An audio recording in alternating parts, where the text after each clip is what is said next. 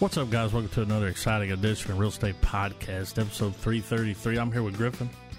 I'm here with Trav. And I'm finally hanging up the bullwhip with Adam. You passing out the final fedora? I told you last week, you better bring another one. The Dial of Destiny. Finally watched it.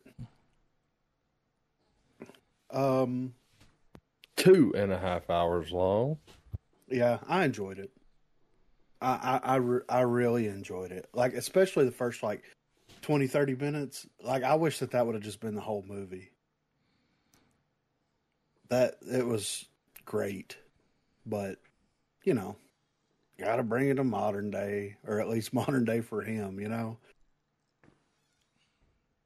I thought we were going to get a little more of the World War II.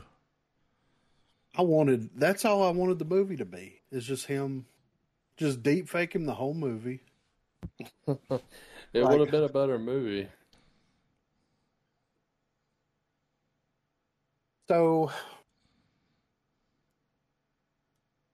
the Dial. What's the name of it? The Dial of Destiny? It's based I don't think on they called it that. It's based on the artifact called the Antikythera mechanism or machine. It's one of those. It's it's absolutely right on par with an Indiana Jones MacGuffin. It's a real world artifact, steeped with Nazis. and lots of just lots of speculation as to what the hell it is. According, just for posterity, the Wikipedia explanation for it is it's an ancient Greek hand-powered orrery model of the solar system, described as the oldest known example of an analog computer used to predict astronomical positions and eclipses decades in advance. Could also be used to track the 4-year cycle of athletic games, which was similar to the Olympiad, the cycle of the Olympic Games. So it's a fancy clock. Yeah, it was discovered in 1901.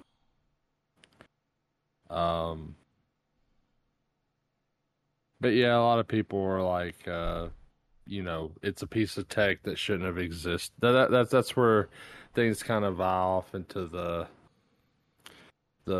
tinfoil hat, fun zone. Yeah. Is people think that it's too advanced for its existence because it's from 2nd century BC. Right.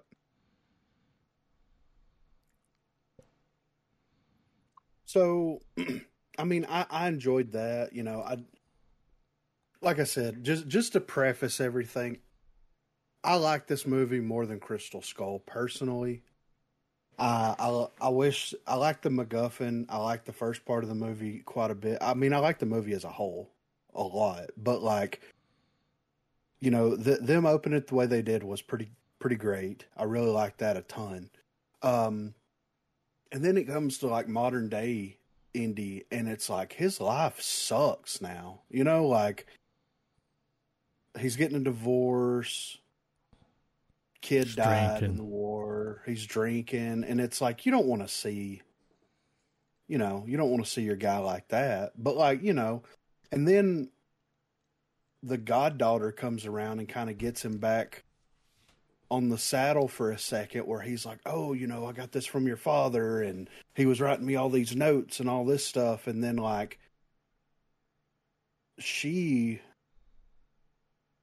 don't like her character. That's my biggest problem with this movie, was her character. I did not like her character at all.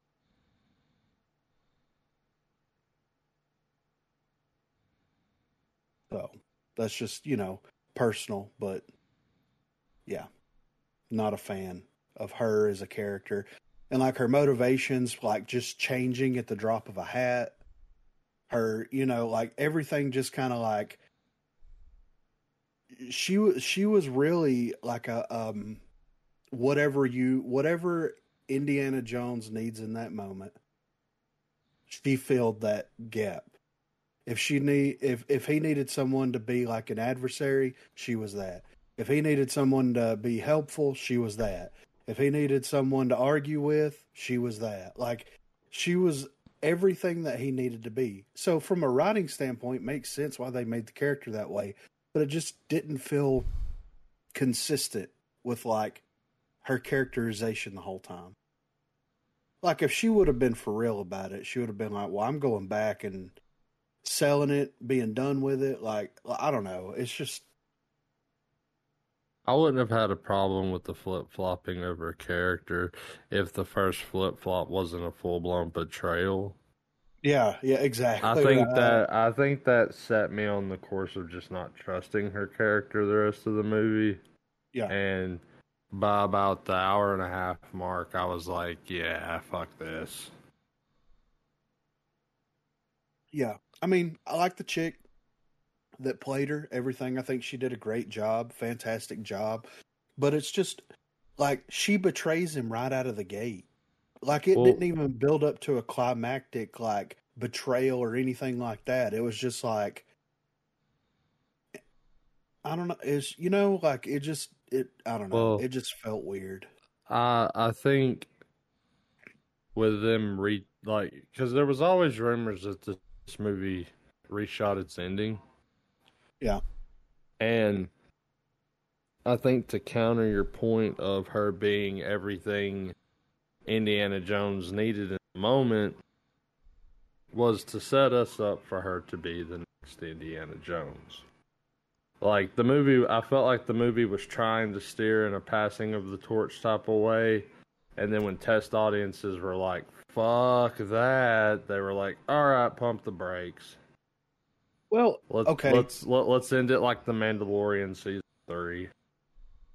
Well, all right. Here's the thing, though, Trev. The biggest, like, filmmaking atrocity that I felt like they made with this movie was the fact that, like, they set up the plot, what the MacGuffin was, and everything perfectly to where they could have went back in time and did some shit, and they could have rebooted it with a brand new Indiana Jones. You know what I mean? Like, it could have been its own, like, tangent universe. Sure. And as a time travel fan, I always love shit like that. But we're handling a very well-beloved IP, and I feel like that almost would fall into cop-out territory.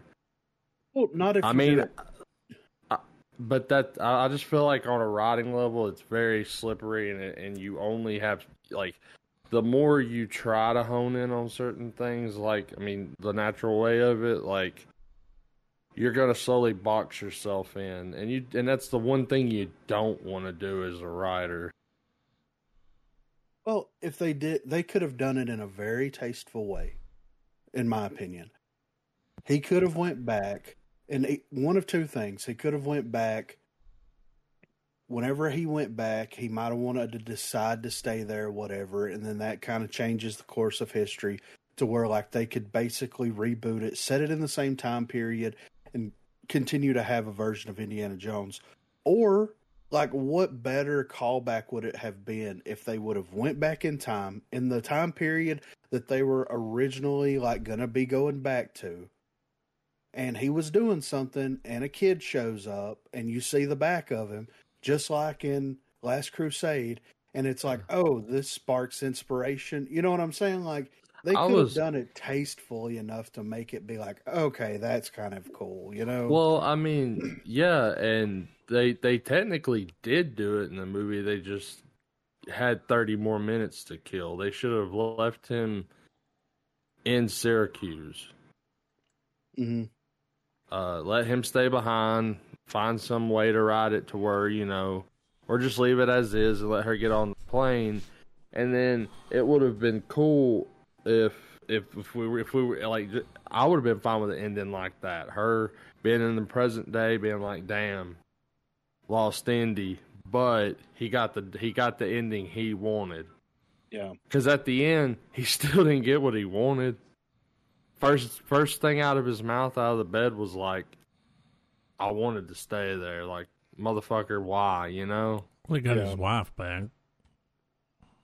I mean, yeah. And I knew he was going to grab his hat. I was like, grab the hat. Cosplay. Yeah. She's like, put the hat on. Yeah, But please. But kind of spitballing what you were talking about, Griff, though. Like, say he had stayed in the Battle of Syracuse, jumped to modern day, you know, Helena went on and did her own thing. But then, out of nowhere, because just like in,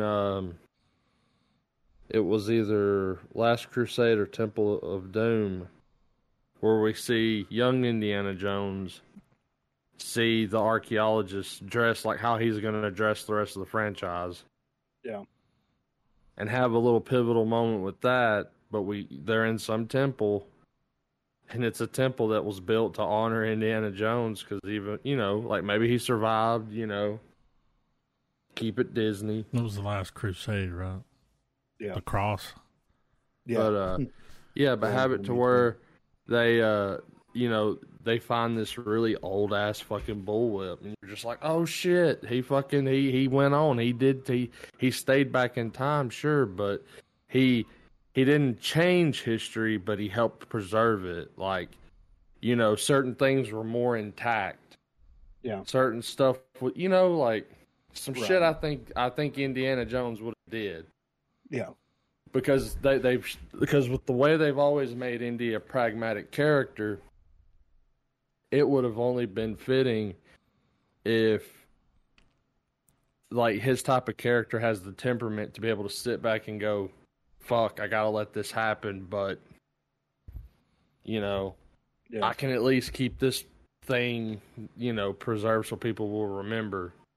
Yeah.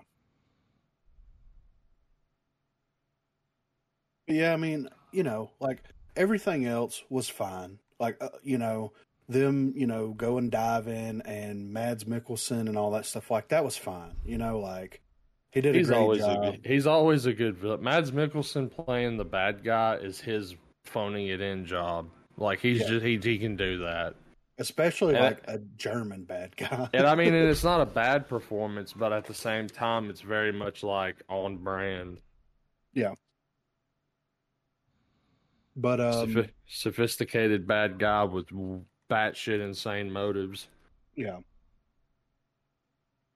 But yeah, it was not bad. Like I said, I mean, I didn't really like the chick character all that much. I think that like them having the boy, sure, like what, like we already have a shitty female character. We're gonna have an accomplice to her. Her short round is going to be a shitty person too. It's like, okay, cool. Like he's a thief and all this stuff. And it's like, you know, a lot of people can argue the points like, well, is it Indiana Jones a thief? And it's like, but is he though? Is he a thief? Or is he trying to preserve history? You know? But, and then that was another thing too. Why didn't they bring Short Round back? Like when he's like, I got a guy that's got a boat that can get us there. I'm like, oh, are they going to bring Short Round back into it? Like, is he going to be the dude with the boat? And then you get there and it's like, man, that would have been the perfect place to just drop him in there. You know what I mean? Mm-hmm. Like, why couldn't they? And why not didn't they kill do him, that? you know? Yeah, exactly. Right. Yeah, Easy. I know. Dude, A lot of everybody, people died. yeah, everybody that Indiana Jones went up to was like, we need help, wound up. Dude, they're just shooting teachers Mhm. like in the hallway, like it's payday or something over here, you know? Dude, I Like, don't give a fuck. no, dude. He had the stash to rule them all. I'm you not know? going back to Alabama. Yeah. It's like, all right. He's a professor at the University of Alabama. It's like, man, it's already bad enough. You know what I mean? Like, it's already bad enough, and now you're gonna put this evil on us? So I see his what they plan did was there. to go back in time. Take over for Hitler, right? Well, no, give them the technology for the rocket. Oh yeah. That's what he wanted to do. Go back and give them the tech. Well, speaking of killing, though, what about that gnarly train sequence where that mounted gun's just wiping Germans out, dude? Yeah. Well, dude, how did he survive hitting that pole? Let's be fair here. I mean, dude, that was a fucking hereditary level head hit. Dude. Yes, like it should have. It should have killed. It would have smashed his skull immediately, and he would have been dead. I mean, I was hoping we was gonna get like the classic. He turns around and like half his face is all fucked up. You know, I thought we were gonna get that. Yeah, and then cut to the future, and he looks identical. Younger, I would argue. Yeah, yeah, exactly. Like identical, and it's like you didn't even get a scar or anything, like a whiplash. You ain't got any neck problems. Yeah, Got that German surgeon, dude. I guess I don't know. A Jurgen. I mean, I guess being a member of the Third Reich had benefits. Well, it did for a little while. Oh. But yeah, man, like, you know, I really did enjoy it. It felt like an Indiana Jones movie. I don't like understand a lot of the criticisms of it. Like, there's certain things that I get, but I feel like the problems that I have with the movie are very different than problems that other people had with the movie. I'm just like, the whole time I'm watching this, I'm like, can we get rid of her, bring somebody likable? I would have been okay with them bringing Shia LaBeouf back over her character. You know what I mean? Well, like, I mean, a lot of the problem with this movie, not just from your perspective, Griff, but as a whole, a lot of people didn't like. I mean, I feel like a lot of people didn't like that character either because the movie. I don't think the movie really did that. I mean, let's budget time. Had a $295 to $300 million budget. What do you think it made, guys? like worldwide. Yeah. 400 million. I'm gonna say 600. I think it made a decent amount of money. I just think people 383.2 mil. Well, it made its money back. It made some money back. Yeah. But I mean, but to me with the girl, it did seem like they were gonna push to make her pick up the mantle. I felt like they pumped the brakes at the last minute. And because of that, we get this movie where she's just more or less just a fucking asshole 90%. Yeah.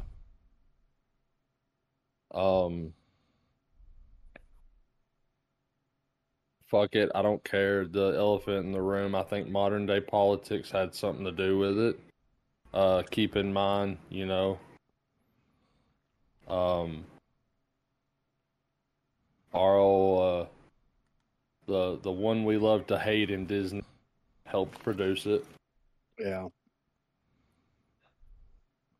Well, and it's like, I don't know. Whenever we've watched every other Indiana Jones movie, and like they've got different characters that kind of portray these different aspects of all the different characters that they basically wrapped up into her. And it's like Crystal Skull, it's like there's, you know, I talked about this last week. It's like there's almost too many characters. You know, they didn't need that many characters and try to flesh out that many people, this, that, and the other. But like at the end of the day, like they could have we didn't need the kid. They could have put another character there to be another counterpart of what she was trying to be. Like they could have spread it out just a little bit more, you know? And everybody that's like, this is the moral that I got from the story. If you're friends with Indiana Jones and you're not treating him like a piece of shit, you're going to die. That's basically how I felt after watching this movie. It's like, if you treat Indiana Jones like a piece of shit, you're not going to die. But if you treat him like a human being and you're nice to him, then you it's just crazy, man. I mean, we can sit and, pick the movie apart like everybody else has done a million times over. But one of the positives that I liked about it is they brought our boy Sala back. Yeah, I was happy to see him come back. He's like, I miss the desert. I miss the sand. They kind of did a cop-up. He's like, I want to go with you, Indy. I brought my passport. Yeah. I want to do another adventure. He's like, it's not an adventure. I was hoping he'd come too. I thought that was bullshit. It was like, couldn't really get around good. Yeah. I noticed how he was walking. Yeah. But I was like, cop out. Yeah. Yeah. But it's like, it's not an Indiana Jones film without hearing him say, Indy. And like, I was expecting at a certain point for them to do a little bit of research on Indy, find out about Marion, take her, you know what I mean? And that be kind of like the thing, to a degree. That kind of be the thing where he's like, we got to find the artifacts, but we also have to go after these guys and, get her back. And that kind of be a thing, but yeah. It's just, I don't know. We didn't need some of the things that they sprinkled in there, and they could have spread some of it out just a little bit. Like, whenever he got screwed over by her at first, the bad guys should have took the dial from her and killed her. Like, that's how that would have played out in the last 3 to 4 Indiana Jones. They would have got the dial, or at least that half of the dial, killed her. He would have found out that she died. He would have been upset about it, blah, blah, blah, blah, blah. But that's how it would have played out. But we're going to keep this aggravation of a character around? Like, why? Why are we doing this? Like, and we're going to try to make her likable. We're going to make her character absolutely terrible. And then after we make the character absolutely terrible and you don't like her and you don't want to deal with her or root for her or anything like that, we're going to try to make you like her after that. And it's like, yeah, but why? Like, I don't want to like her. I want to hate her for being an asshole to Indiana Jones. But that was his goddaughter. Dude, all right. What is a goddaughter?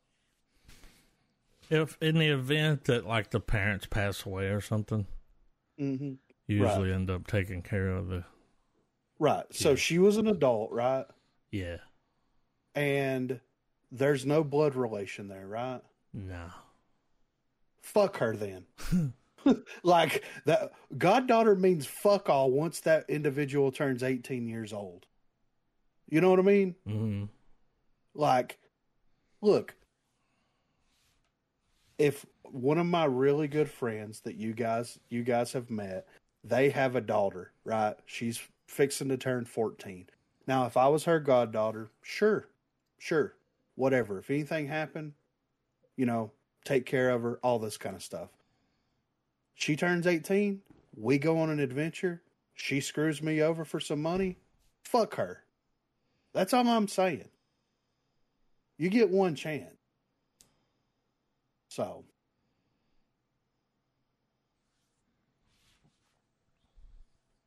Anyway, especially something that can literally, you can fly into a hole in the sky and go to a different time period and fuck everything up.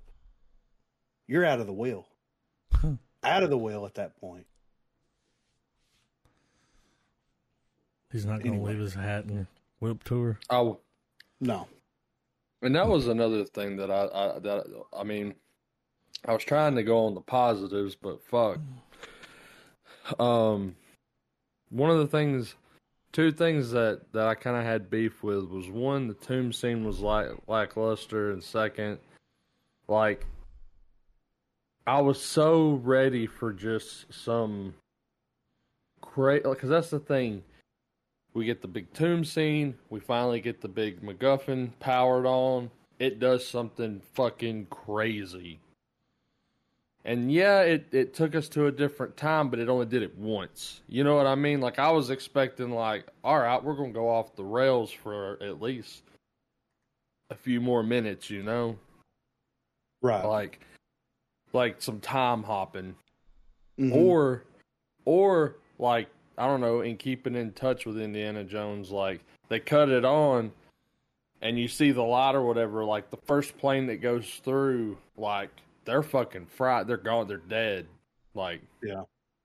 Like, it's a good thing Archimedes couldn't fly, you know? Right. Yeah, and, you know, whenever the Dial of Destiny and there was, like, talks about some type of, like, time travel style thing, I thought that it was going to be something that, like, when they found it and activated it, then it was either going to make them jump through time in that moment and they were going to be doing, like, a time heist type deal, you know, time archaeologist stuff, or it was going to be one of those situations where like their mind was like is maybe like transported back in time or something like that, you know.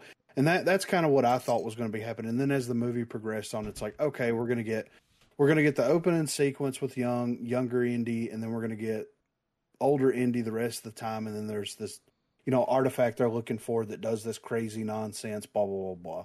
And it's like, okay. Another thing, too, if we're going to talk about the time travel thing, them shooting all those Nazis out of the planes and just firing guns and all that shit, like, that's a big no-no. If you're traveling back that far back, you know, you don't leave some shit like that, much less, like, that's going to be problematic now. Yeah. And I was wondering this too. Why didn't they put them in the future? Like, well, I mean, it's in theme with Indiana Jones, man. It's all about the past, bro. Yeah, but imagine just just imagine if they go into it. They're supposed to be going to 1939. They go through it instead of going to into the past and Archimedes and all this kind of stuff. They go into the future, and they have this situation where it's like that episode of Doctor Who with Van Gogh, where Indy sees his legacy, and what, you know what I'm saying? Like you have that moment where Indy sees his legacy and what he, you know, how he's basically in the year 2023, which would have been what, 50, 60 years in the future? No. Yeah, something like 50 to 60 years in the future. Definitely not going to be alive that long, right? And he gets to see his legacy and like the importance of what he did and like all of this kind of stuff. Like that to me would have been really cool to see something like that happen. Like, I don't know. I mean, there could have been some very touching moments. Yeah. There could have been. But if you like Indiana Jones and you're nice to him, you get killed. So. Oh, yeah, this movie also was reported $100 million loss for Disney. Wow. I mean, like I said, I like it more than Crystal Skull. Like, I definitely wouldn't put it up there with the first three, of course. But like, well, see, that's where I have the hardest. The hardest part about this film is that it's time travel. It's one of my favorite trophy genres, you want to call it. I don't care. I love it. Crystal Skull was better than this, in my opinion. And I get that. But if I was going to put one on after I watched the three, I would probably do, unless I'm watching them all again, I would probably put this one on before I would put the other one on. There was just more. There was more spectacle and more of just like, because one of my favorite moments in this movie particular is whenever he looks at her and he goes, "I've seen shit I can't explain, dude." Like it's his one little sentence where he's not talking about the old movies, but he is. We the audience know exactly what the fuck he's talking about. Like him talking to her is us basically hearing, I've seen people's faces get melted off. Yeah. On 3 different occasions. I've seen a priest rip a dude's heart out I've seen a fucking UFO come out of like, bitch, you ain't seen shit. Yeah. And I guess part of me wanted to have that little tailored moment for me in the film where Indiana Jones gets to go more in depth with that and kind of has that he gets to grandstand for a minute and put this chick in her fucking place. Like, yeah, you're good. Yeah, you're the daughter of my best friend that was a fucking genius. But like, fuck this doll. There, like, you have no idea what the fuck is around you in the world of archaeology. At least, Yeah. But yeah, I didn't hate it. I liked, of course, Mads Mikkelsen. He kind of like backboned the movie because at a point you kind of start rooting for him a little bit because you're like, only because at that point you're like, I'm fucking ready to see this thing get turned on. Yeah, they talk about it so much. Yeah, like it's MacGuffin time, dude. Like, yeah. And I mean, I didn't hate it, but I do hate the fact that of all five, I hate that it's cliche in a cliche way. It is the weaker of them all. I mean, once again, just my opinion. I know we're kind of flipped on 4 and 5 there, Griffin, but I know me and you've been bitching and bickering about it. Like, what'd you think, Adam? Like, give us your. I did not hate the movie. Not at all. It was an Indiana Jones movie. Yeah, I mean, at the end of the day, full star. That's right. I said full star. I'm gonna go. I hit the air horn, but it didn't do it. I'm gonna go full stars, Will. Like, even though Adam went full FYFS. Fuck you, full star. I said when I go into this movie, I'm not gonna do what I did when I watched the last one 10 years ago. Yeah, I didn't. I was like, oh, okay, that's an Indiana Jones movie. Yeah, oh yeah. I'm glad that they didn't pass the torch. You know what I mean? Oh yeah. Like, regardless of like what they did or could have been worse. Yeah, regardless of that, like nobody would ever be satisfied. It doesn't matter. Nobody is ever going to be satisfied. There's nothing they could have done. Yeah, the torch is going to be passed. It'll happen. They'll make another Indiana Jones movie and they'll recast him, this, that, and the other. But even if the chick wasn't in it or all this stuff y'all have mentioned, there would have been something where you're like, yeah, why'd they do that? Of course, yeah, mm-hmm, of course. But I don't know, man. I think they're going to give it about 5 to 10 more years, and then we'll see another Indiana Jones. I don't think he'll do another one. I don't think he will. I think they're going to reboot it. Yeah. I think that they'll reboot it. They may do, and he may be like the grand, Yeah. He may be like Old Man Jones or something. Yeah. But I mean, think about like The Mummy. Like, Brendan Fraser's version of The Mummy has been the closest thing that we have gotten to like an Indiana Jones type character, right? Yeah. Like, it's basically an Indiana Jones movie without Indiana Jones. Yeah, exactly. So it's like, it can be done. It's possible for them to do that. But like, because of the name association, whenever they announce it, whenever they do it, it doesn't matter. It could be perfect casting. People are going to flip their script, you know? But, also by then, they could just deep fake him. Yeah. It'll be so much better that I know they just forever make movies with him in it. I know that what y'all are talking about is probably 100% what will happen. However, I think when Ford finally, if this is truly it for him, I think the Indiana Jones films need to be left alone. Let them sit where they belong in cinema history. Well, did he say this was his last one? Because, like, when Miriam comes in at the end, she's like, "You're back." Yeah. And then it just shows that hat, like he's hanging his hat up. You know, that's the way I was like, oh, he's hanging his hat up. Yeah. And then right before it goes off, snatches it, and it's like, oh, okay. Yeah. That was the reshoot. Right. Like, no, we're not done. Yeah. Well, the hat was going to fall, and she was going to pick it up, put it on, but because I think certain characters will always belong to certain actors, because like exactly, there's no one on planet Earth, no matter how much the person gives it their all, no matter how much on point the rest of the production value is, the fact that if we got a Back to the Future and Doc Brown is not Christopher Lloyd. Well, we're almost there to where Michael J. Fox and Christopher Lloyd can be in the new. I mean, they'll just AI them and use their voice.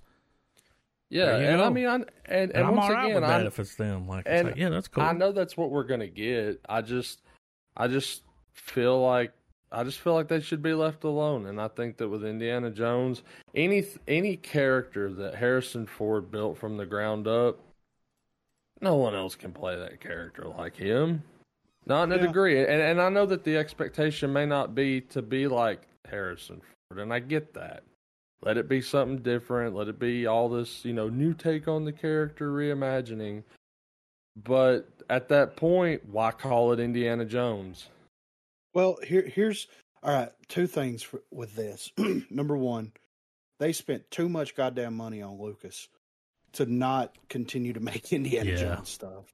Like, well, I mean, let's look at Star Wars, dude. Like, when you look at the revenue for both franchises from Lucas, I don't think Lucasfilm gives enough of a fuck about what they make off Indiana Jones, because the money train that is Star Wars is not slowing down at all.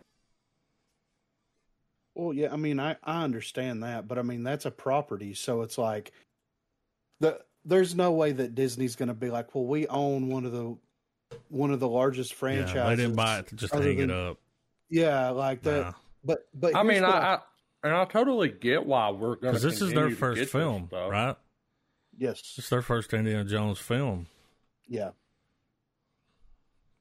So here's what I think that they should do, and this is kind of like what they did with like Young Indiana Jones when they did the series and stuff. It was Indiana Jones recounting tales of when he was growing up, right? And it was like him as an old man telling stories, and then the stories would play out, right? Like that's how the show was structured. I think that they should just make Indiana Jones be like, this character, kind of like the Crypt Keeper or something like that, where it's like, here's a story about archaeology and artifacts, and title it, Indiana Jones, blah blah blah blah blah, whatever, and you cast a different character that's not playing Indiana Jones, and you have these stories that play out that involve from different time periods. It's like a history lesson from a teacher. Kinda, he's telling you, and it plays it out like, or to have like a little fun twist on it. Have it to where he's admitting to all the times he's broke into all these historical places. Yeah, but he's changing the names. Changes the names to protect the innocent, including his fucking self, because he was there. Yeah, exactly. I went around he went around the corner. Yeah. When Ronald, when he got down in the tomb. Yeah. But I think that's like why, like that's what I think that they should do moving forward. I legitimately think that they should be like tales that involve other people that are not Indiana Jones, but his name is associated with it. And maybe like Basil and the German Razzle Dazzle. Yeah. Well, and I mean, like, what you do is, like, you set up a foundation or something like that, right? It's like Indiana Jones presents, insert, what blah, blah, blah here. And it's like you cast somebody different that's not playing that character, but it's something similar to that. You have...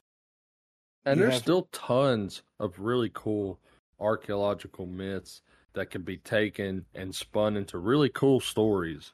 Exactly.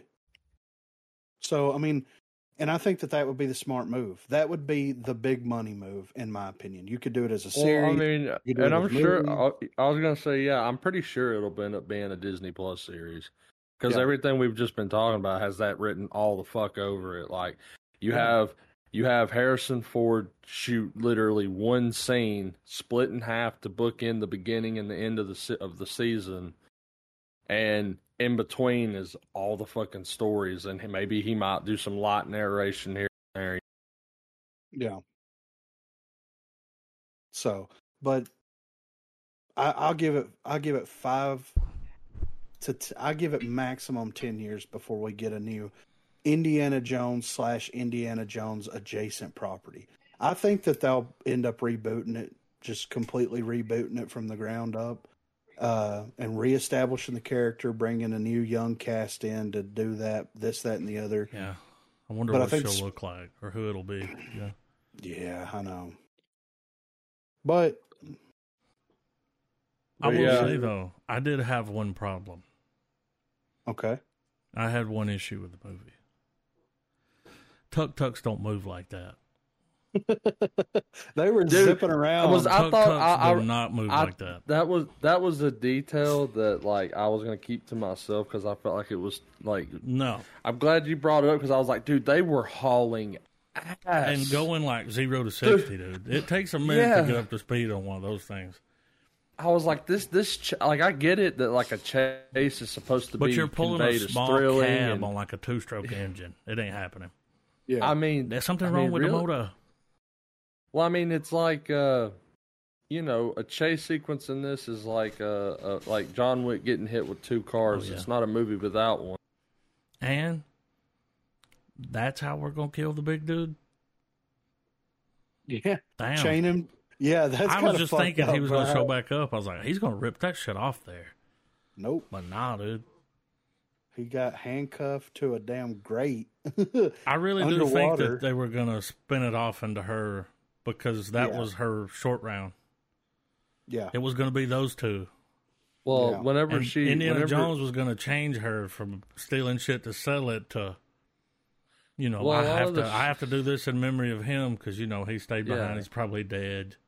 Well, she could go look it up in history and see when she got back. Yeah. Like, wow, that statue's it almost goes to show you that she's just been doing the same shit Indiana Jones is doing, but instead of like holding on to it and preserving it, she's just flipping it at the black market. Well, dude, whenever she comes back, she goes to look to see if there anything in there about him, like what happened to him. Did he live? Did he have a long life? And when she opens it up and finds something about him, she just sets the book down and the camera pans out. You know that painting where he's touching God's finger? Yeah. It's Indiana Jones with the hat and the whip, That would have been hilarious. Yeah, that would have been amazing. It's like, he did all right. Yeah. The penitent man. Now the Statue of Liberty looks like Indiana fucking Jones, Yeah. Well, and they could have done something really, really stupidly crazy, where it's like, he already knew where the Fountain of Youth was. Yeah. They destroyed that shit in like 1938. You know what I'm saying? Like, so he could have traveled there, went in there, been chilling with the Knight dude until himself shows up. He would have become the Knight because he would have had to kill him. Oh, yeah, that's right. He would have had to best him in combat. Mm-hmm. But trial by combat. Yeah. Penitent man. But, I didn't hate it. I did enjoy it a lot. It's just, I didn't like her character from like her, like when she first showed up and them having conversations and like how charismatic and stuff she was. I'm like, oh, okay, this is interesting. And then she's like, well, as soon as she locks him in that room, which we saw in the trailer, we saw that happen. And I thought it was like, I got to get this artifact. I got it. Well, not only that, but like I got to get it back to this guy because if I don't, I'm going to die. And Indiana Jones is going to show up and, save her or / help her out of this. Well, remember how many times he would bring up to her, he would be like, what would your father think of this? And she gave 0 fucks. Yeah, she didn't like her dad. Yeah. And it's like, oh, we're going to make the character relatable to trauma. Cool. That's something that I want to face in an Indiana Jones movie. My shitty fucking childhood right now. Yeah. You know, like, give me a break, dude. Anyway, I'm done. I'm done rambling about it. And they even tried, you know, they tried to link it in there with The Last Crusade. They tried to make it a big member berry for that because it was like, you know, I remember. Give me that watch back. Why? It was my father's. Yeah. But, you know. She looked at him and was like, give it back. Yeah. But I didn't despise the movie. I thought it was okay. I thought it was, you know, I did think that the middle could have been chiseled down a little bit. It could have been. This movie could have been short. Like when they first beat up with the Nazis, in the middle. Yeah, it was everybody too comes together. For what the movie was about and for what the movie was doing, it is too fucking much to tell that story. So there were some parts in that middle that were a little boring. But overall, like Adam said, I mean, it was an Indiana Jones film. It checked all those marks, absolutely. Just some of them didn't meet what my personal expectation. Yeah. I know we saw the MacGuffin get used, and we got that sequence with them going back to Greece and stuff. But I was expecting a little more fireworks out of a movie that long. Like we were going to get a hell of a payoff, and that's what kept me trudging through the middle. You know. Well, in that thing too, the way they set it up, it was like he thought he could travel anywhere with it. It's like, nah, it'll only bring you here. Yeah. And this time, like you're supposed to be the help. And you brought that up. I'm glad. Yeah. I'm glad that it wasn't something where it was locked. Where they popped it in and it was like, all right, what year you want to go to? Yeah. He just wasn't holding his mouth the right way when he assembled it. Yeah. Activated it. He wasn't using any helping hands. Yeah.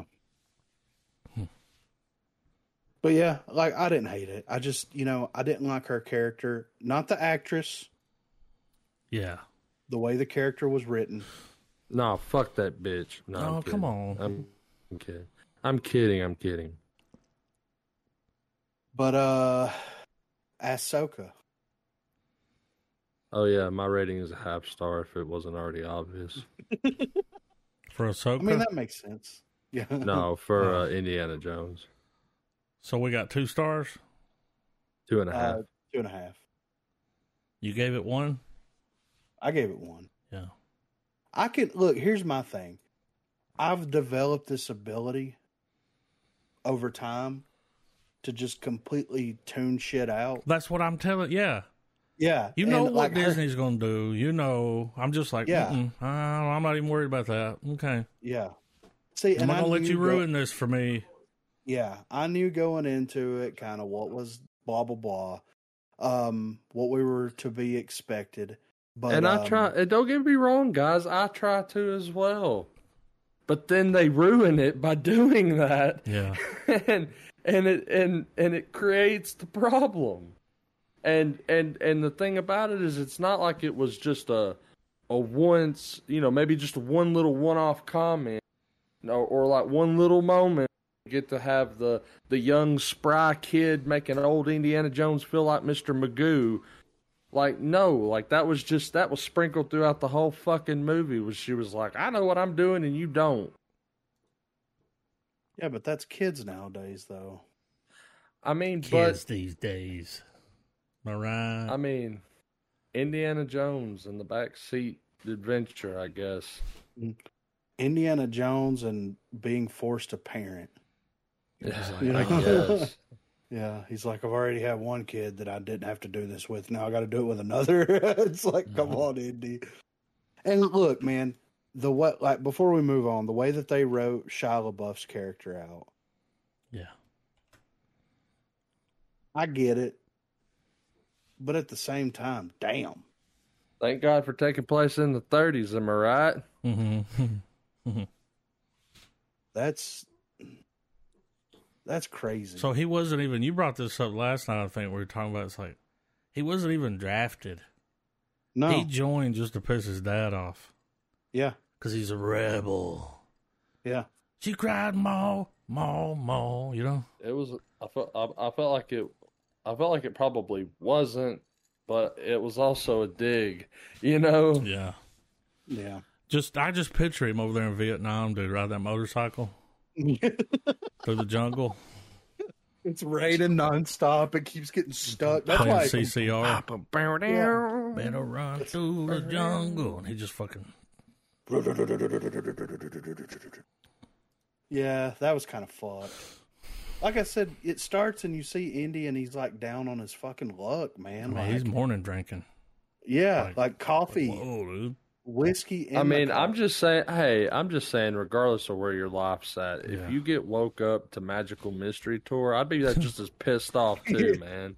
They're like, it's Moon Day. Yeah, it's like what? When he goes in the parade scene, it's like, are we just gonna do this in the middle of the parade? Yep. When he rides past with the horse and looks at him, yeah, it's like crazy. Like, y'all ain't gonna do it. Anyway. Yeah, yeah. So Ahsoka, they finally get back. The band's back together. This is let's see. I watched this last Wednesday, so yeah, I might need a little refresher. Well, they Ahsoka shows up. Yep. And the whale's fucking like, fuck this. Yeah, they dip out. They're gone. Everybody's reunited, and it feels so good. Yeah. You get Balin and Ahsoka's like confrontation for a second. We get our wide shot lightsaber standoff. Yeah. And then they're riding around on their little tuk-tuks. Yeah. Getting attacked by dog warriors. They're like shells. Hanging out with the Ninja Turtles. The shell people, yeah. Yeah. Or the ninja snails, dude. Yeah, snails in a half shell. Yeah. Shell power. Sticky sauce. They went full Ewok on those fuckers though, throwing rocks and shit. Yeah, I like them. Yeah. Yeah. I like the shell people. I'm glad they didn't get slaughtered. Yeah. Yeah, right. Yeah.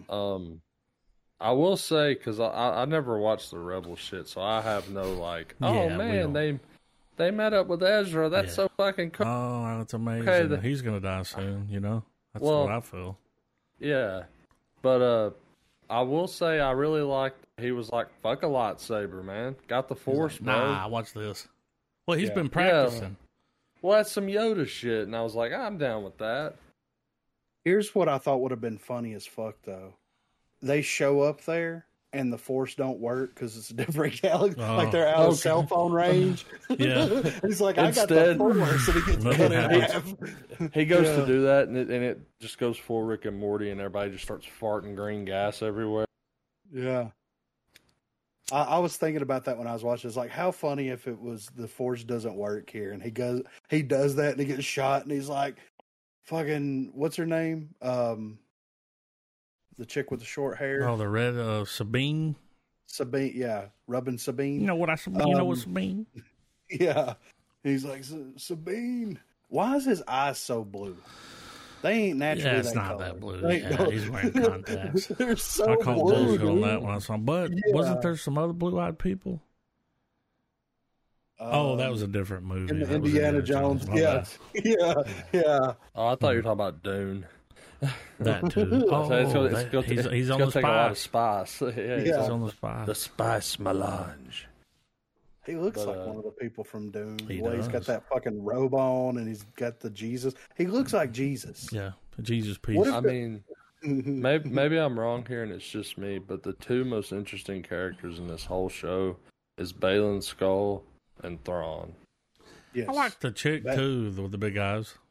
She's cool. Yeah. She's just kind of like she hates everybody. So do you guys think that those stormtroopers are real people, or do you think they're like Merrick? Well, you remember we were talking about them being the smoke monster, kind of like that one dude, like Magic. I mean, yeah, I have no clue. Because, like, I mean, whenever they were cutting them down and stuff, there wasn't really anything to signify that they were something other than people. Other than them. So, I mean, I know if they end up just being really hardcore battle scarred fucking stormtroopers, I'm down with that. Stuck here all this time. Yeah, but like, yeah, like I was bring more grog. Because the whole thing where he's like, you know, I got use for your magic. And like, what did he use their shit the first time for? You know? Yeah. But I like the little bits too about like how you know, like very seldom do you see a Star Wars villain like in recent times that's actually strategic. Yes. Like, it's not a sense of like, I'm really glad it wasn't a thing where they're like, yeah, we found a Jedi, we think like that she's entered the system or whatever, and he's not, and he wasn't immediately like, well, let's all just go after her. Yeah. Instead, he's like, let's send a scouting party, send a couple people. They're like, don't you think you need to send more? It's a Jedi. And he's like, I don't got that kind of gas in the tank, buddy. We're sending these guys. Yeah. That's good. And like, he got the lowdown on who she was, and he even was like, oh, Vader trained this bitch? Yeah. Say less. And he even adjusted his tactic to it, you know? Like, yeah. And just little nuances like that I thought were. Yeah. And his calm demeanor is intimidating as fuck, dude. Yeah. Well, I mean, he's really tapping into the dude from New Hope. He's got a little Tarkin in him. Yes. Like, he's like Tarkin, but like we actually get to see him be more Tarkin. You know what I mean? Like, he ain't Tarkin around, dude. That's the shirt he wears on Casual Friday. Well, he doesn't have some egomaniacal fucking crazy person yelling in his ear. Like, on his off days, he's just Tarkin off, you know? Yeah. Yeah. Well, like, for instance, because like he said, he tells them all, like, he's constantly running those motherfuckers. They'll be like, we gotta go do this, we gotta go. He goes, no, priority is getting the fuck out of here. Yeah. I like how he talks to the chick, though. She's like, but if you call them off, then they're going to escape, and their forces and numbers and all this stuff. And he's like, but who's going to leave here? He's like, silly rabbit, tricks are for kids. Yeah. He's like, you dumb bastard. Yeah, and he tells her. Yeah, he tells her right there. He goes, we're going to let her take the path that she wants to take, and we're going to be one step ahead of her every single way. Then cuts to them in this, gunfight and lightsaber fight. All this stuff happened. And it cuts back, and he's like, we're missing one. Where's Lord Balin? And then it cuts back to him again, and he's like, pull the troops off. And she's like, but they're right there. They're surrounded. And he's like, bitch, we are getting the fuck out of here. Like that. What do you not understand? Who's running strategy here? I've been here so goddamn long. I'm ready to go the fuck home. There's nobody here to bang except for these witches. And I'm over it, dude. I'm tired. He's tired of staring into those eyes. Oh my, what eyes? Like, I mean, those black pits of hell that they have. I mean, if he has to get tied up by that red laser one more time, I mean, I can't blame him, man. That's whenever I was watching the episode, he's like, I need every time he goes and talks, I need a favor. And it's like, what are you giving They take their gloves off. He's like, not that. I'm like, are you banging them for these favors? Like, what's the favor here? Well, what they do is they come together with their little lasers and make that triangle. Turns into the sash. Smaller. Turns into the sash rune scene from the Green Knight. Oh, God. You spoiled my blouse. He's like, bring me another shell person. Yeah. Suck the head, not the tail. but I will say, these past two episodes have, like, I'm glad the show's building up to something. I know we're on the finale and a lot needs to go down. Yeah. But it seems like they're going to be able to pull it off, I hope. I hope it's not another secret invasion. Yeah. No, I think that, I feel like the long game for Dude is like, the only way for them to leave is to come to this ship. And if we can take 2 Jedi hostages, sheesh. Like, I mean, if we show back up over there, because I want him to show back up there. That's what I want to happen. Oh, are you saying you're wanting Thrawn to show back up to the Star Wars galaxy? Yes, oh, absolutely. Oh, dude, yeah, fuck it's Thrawn's world. Like, they're just living in it, you know. Oh, dude, I've been wondering if they're gonna have a thing where maybe there's some sort of time delay between them getting back to the galaxy in time, and Thrawn is just fucking wrecking shit in the Outer Rim. Like he's starting there, he's those remnants together because he starts finding those planets with loyalists that we've been seeing throughout the Mandalorian, and start getting those motherfuckers rounded up. Yeah. Before they do get out of the other one from Paradia, I think that's where they're at right now. I'm hoping before they leave, we at least get to see what Baylan was after.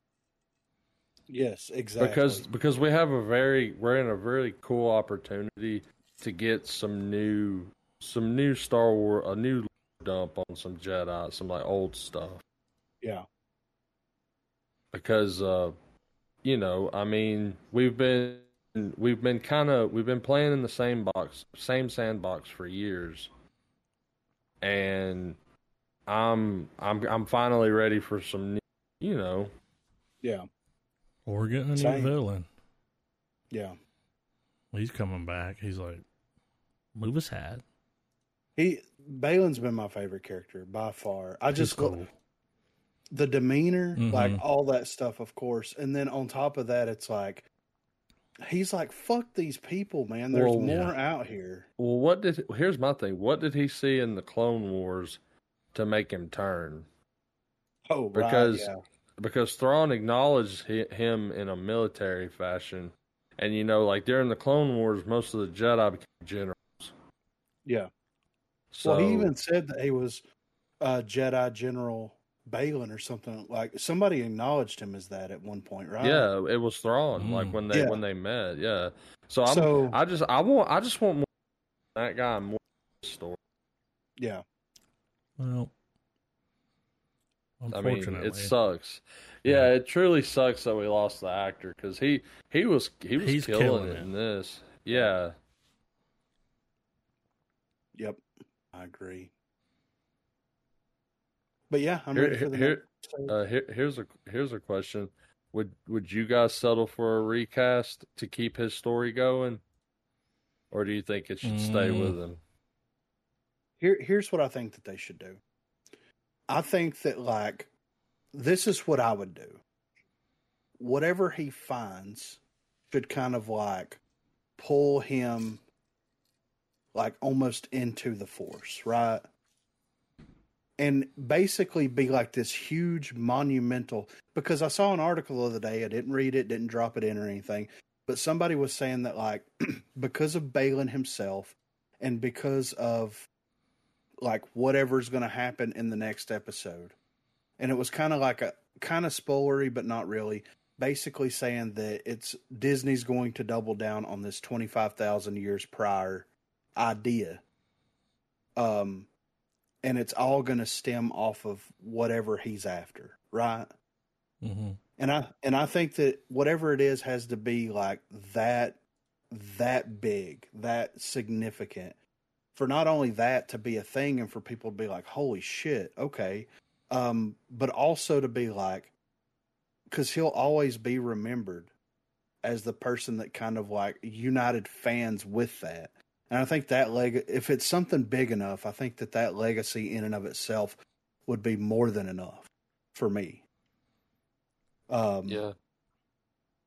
But like I said, I didn't read the article. Don't know exactly what they were talking about. It might have been a theory article. It might have been early spoilers. It might have been this, that, and the other. But yeah, like that's what I want it to be, something significant enough. Like maybe it's like the first Jedi, or it's the first markings of the Force, or like, whatever it may be.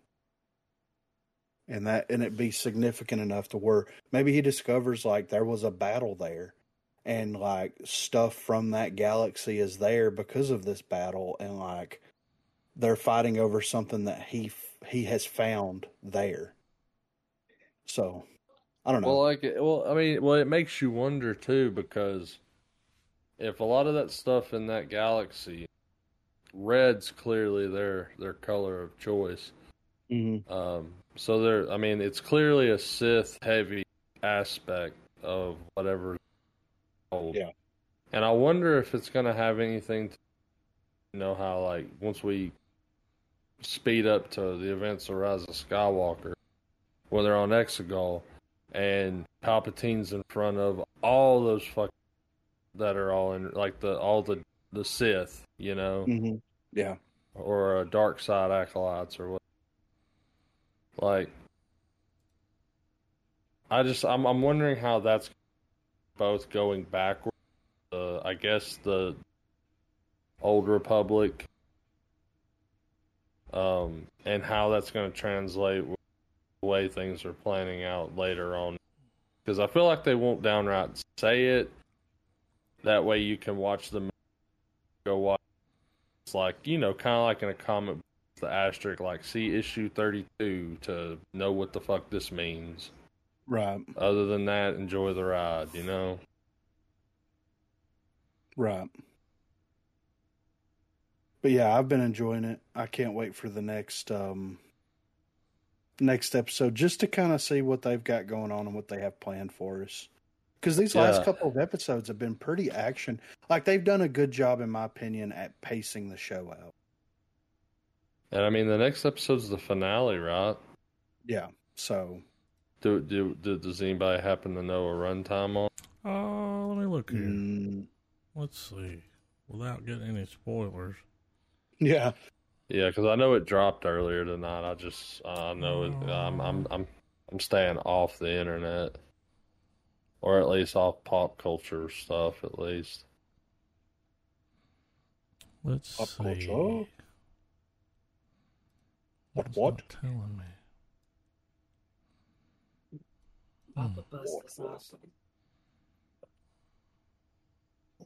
I would say it's probably going to be around 45 to 55 minutes. Oh, yeah. If I had to imagine. I know before we move on to some other stuff, an honorable mention that I want to throw out that I happened to watch the past couple of days, or I watched it today actually.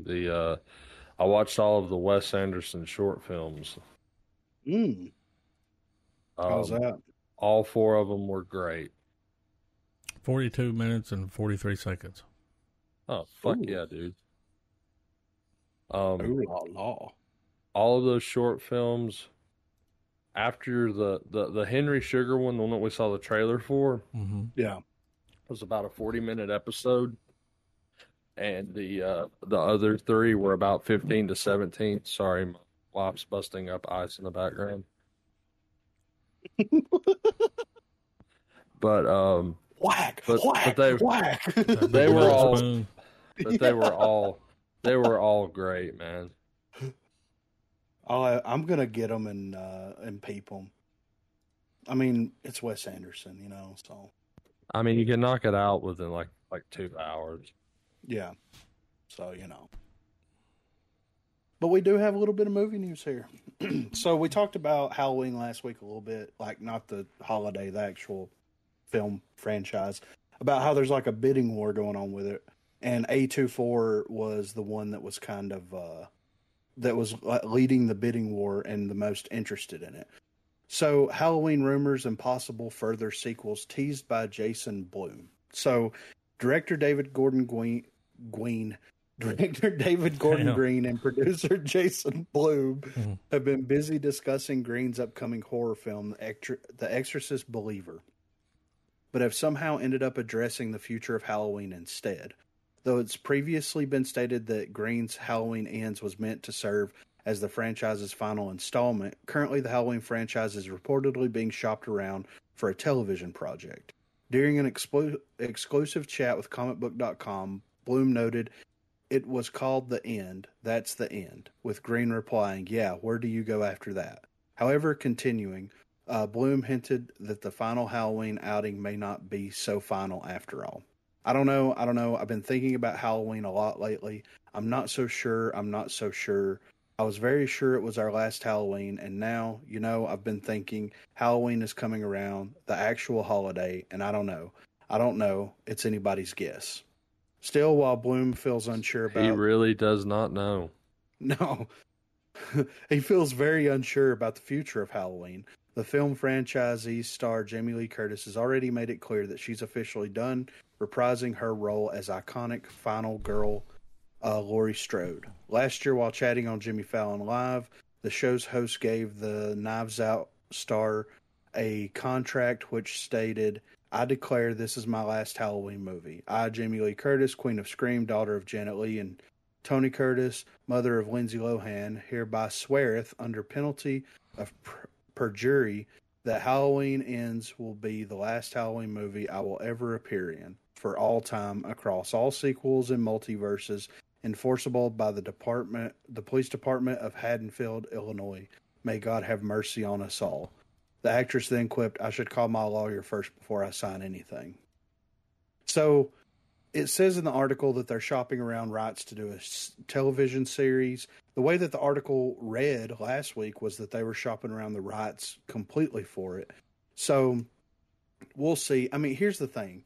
At this point, if you're going to make a Halloween flick and you're looking for investors, like Blumhouse is probably going to get involved in some capacity, right? Like I would say Blumhouse or Shudder.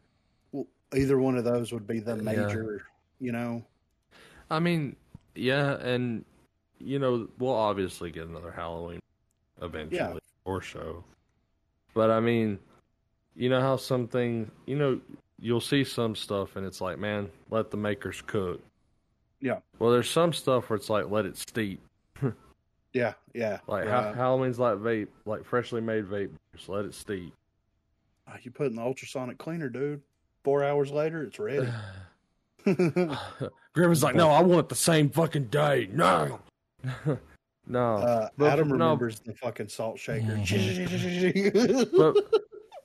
but for real though, like I feel like when it comes to these type of franchises, just like with the Danny McBride, Gordon Green stuff, they had an idea and they approached the companies with said idea, and that's how we got those films. They need to continue with that. They don't need to force it. They don't need to be like, oh man, how quite wanted, let's try to do this, blah, blah, blah, blah, blah. Halloween will always guarantee viewership. There's such a brand loyalty to that franchise, as with Friday the 13th, Nightmare on Elm Street.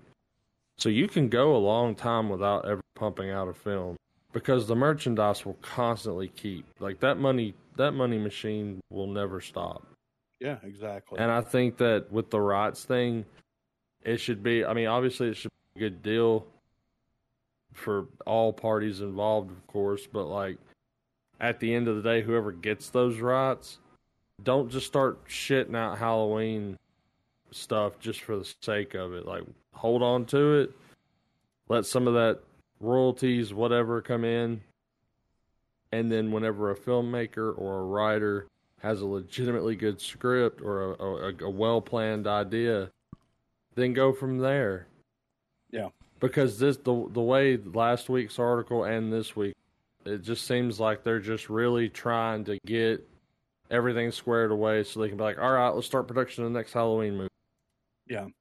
And to be fair with it being a Halloween movie, and a slasher movie at that, the bar doesn't have to be... It don't have to exist.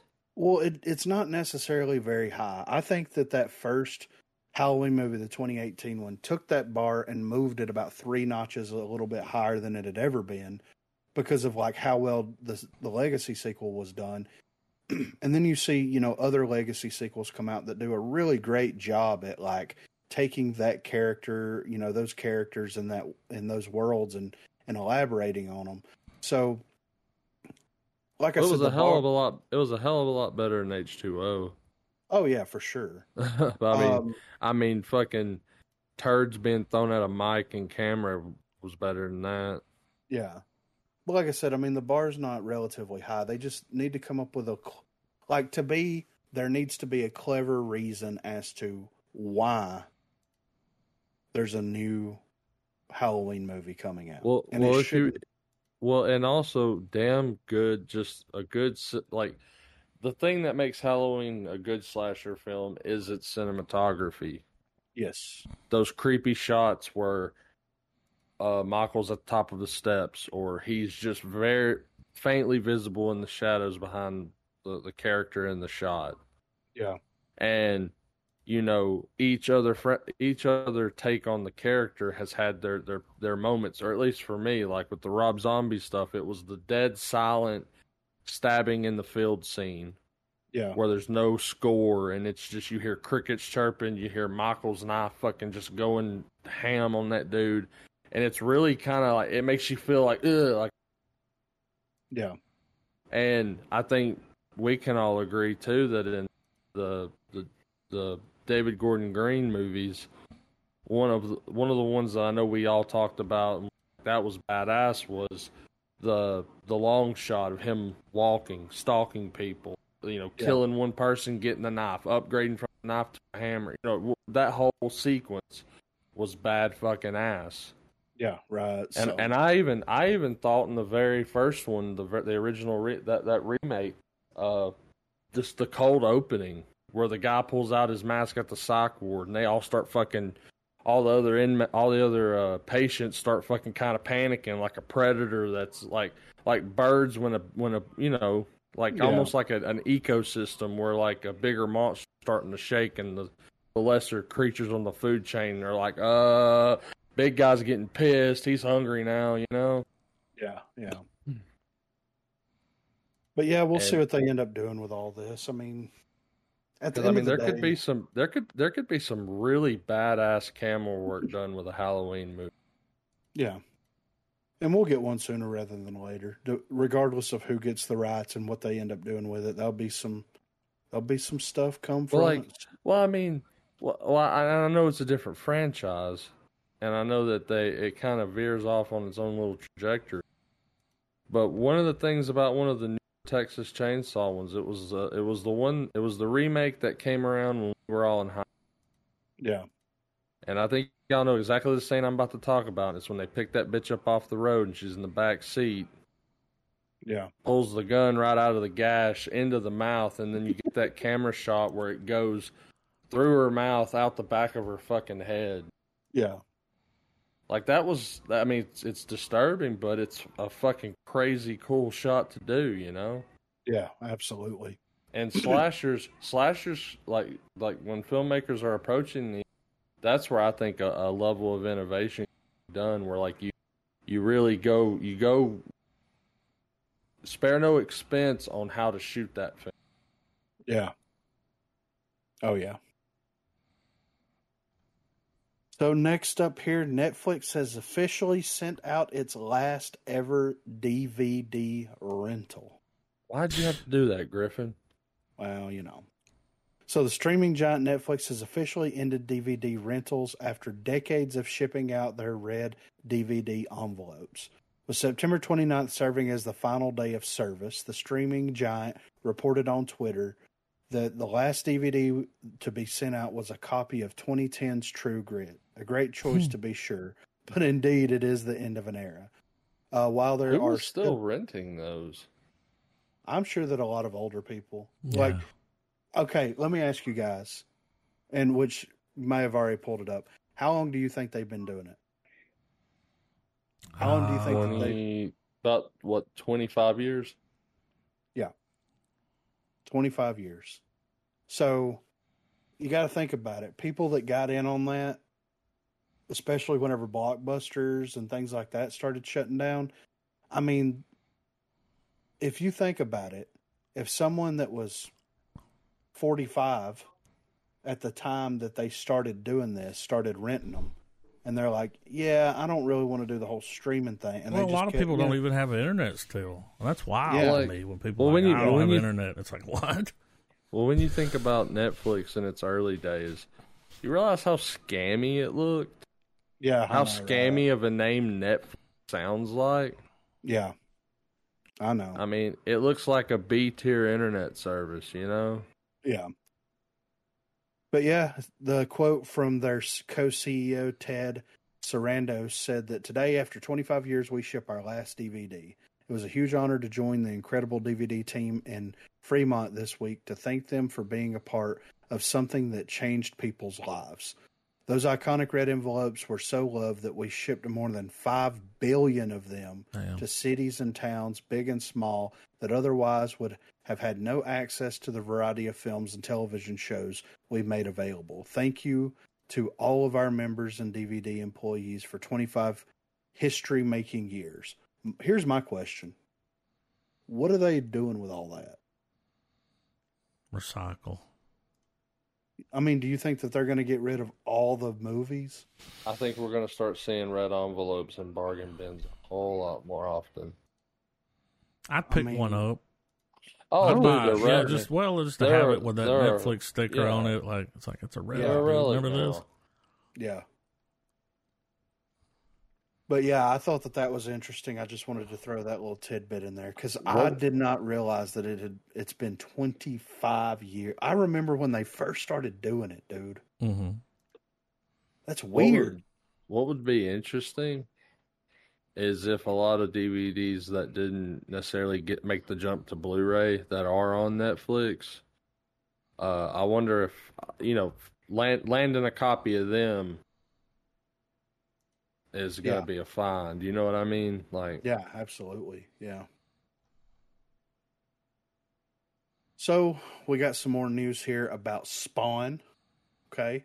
So the Spawn reboot will release in 2025, Jason Blum declares. He's putting his foot down tonight. Yeah, right. So founder and CEO of Blumhouse Productions and the producer of the upcoming Spawn reboot, Jason Blum, has asserted that the comic book movie will land in theaters in 2025. Blum has declared that 2025 will see the release of the Spawn reboot multiple times over the last few years. And the producers has now doubled down despite Hollywood being on pause due to various strike actions. Check out what Blum had to say. This is his quote. 2025 is when Spawn is going to come out. I stand by that. I stand by that. Spawn creator Todd McFarlane recently revealed that the script for the Spawn reboot was very close to completion. That particular strike has come to an end. Blum is still determined to get the movie in theaters in a few years' time. Speaking with comicbook.com, Blum has revealed that while the plan for the Spawn reboot had been to make a lower budget horror movie, things have changed somewhat since adding multiple A-list people. My original plan has gotten tripped up a bit. You deal with a lot given Hollywood. None of that should be surprising. But you start bringing on A-list people, and we're bringing on A-list people. Not just one, but multiple A-list people, and it's going to continue to grow. What they're not going to want to do is a cheap, low-budget movie with all these big-name people on it. That's not why they're signing up. They're not looking for a big extravaganza, but they're also not looking for an $8 million horror movie budget. So I'll believe it when I see it. You know, I mean, I'm 2025. I mean, hey, and then 2025 comes. Man, with scripts almost there, bro. It is almost there. Well, we'll see, but I mean, this has been the first time I think that they've ever confirmed exactly, because there's always been we're hoping to release it in 2 to 3 years. We're still working through this. We're still working through that. Then Jamie Foxx was attached to Star. Not sure if he's still attached to Star or what's going on with that. So we'll see. Remember, I'm sure it probably hasn't aged well because I haven't seen it in a while. But that fan film that we watched years ago. Oh yeah, yeah. Where it's just a chick in the grocery store, and then she goes down that aisle, has some sort of like prism, and then spawns there. Like, Yeah, I remember. that shit was badass, man. Oh yeah, absolutely. So yeah, we'll see what's going to be coming of it, but I think that it'll come out. It'll be it'll either be popular and do good or it won't. We'll see. Well, I mean, they should they need to just hire like Wazamo and let him be Violator again, man. Well, here's what's going to happen. They're going to don't squash the beef, patty it out, dude. Make a burger. Well, Make they're a going big Grayson. They're going to cast somebody else to be Violator, and then he's going to be like, "They're not hiring enough Italian dudes." It's like they violated the Violator, man. Yeah, it's like, whoa, okay, whatever. So next up, OceanGate Titan submersible tragedy to be made into a movie. Who fucking soon? Yeah. Living up to the idea that a real-life tragedy will be turned into the next big movie as quickly as possible, Mind Riot Entertainment is now developing a project based on OceanGate and the submersible implosion tragedy that happened back in June. Yes, just a few months ago. The project has tapped E. Brian Dobbins of comedy slasher The Blackening and the TV series Blackish to co-produce. Mind Riot's own Justin McGregor and Jonathan Kesey are on board to co-write the script, which currently has the title Salvaged, a title it shares with a docuseries also now being developed by Mind Riot Entertainment. You can read the statement from lawyer-turned-filmmaker Jonathan Kesey below. The Titan tragedy is yet another example of a misinformed and quick-to-pounce system. In this case, our non-stop 24/7 media cycle that convicts and ruins the lives of so many people without any due process. Our film will not only honor all those involved in the submersible tragedy and their families, but the feature will serve as a vessel that also addresses a more macro concern about the nature of media today. I like how he said vessel. Like pun intended, Vessel, yeah.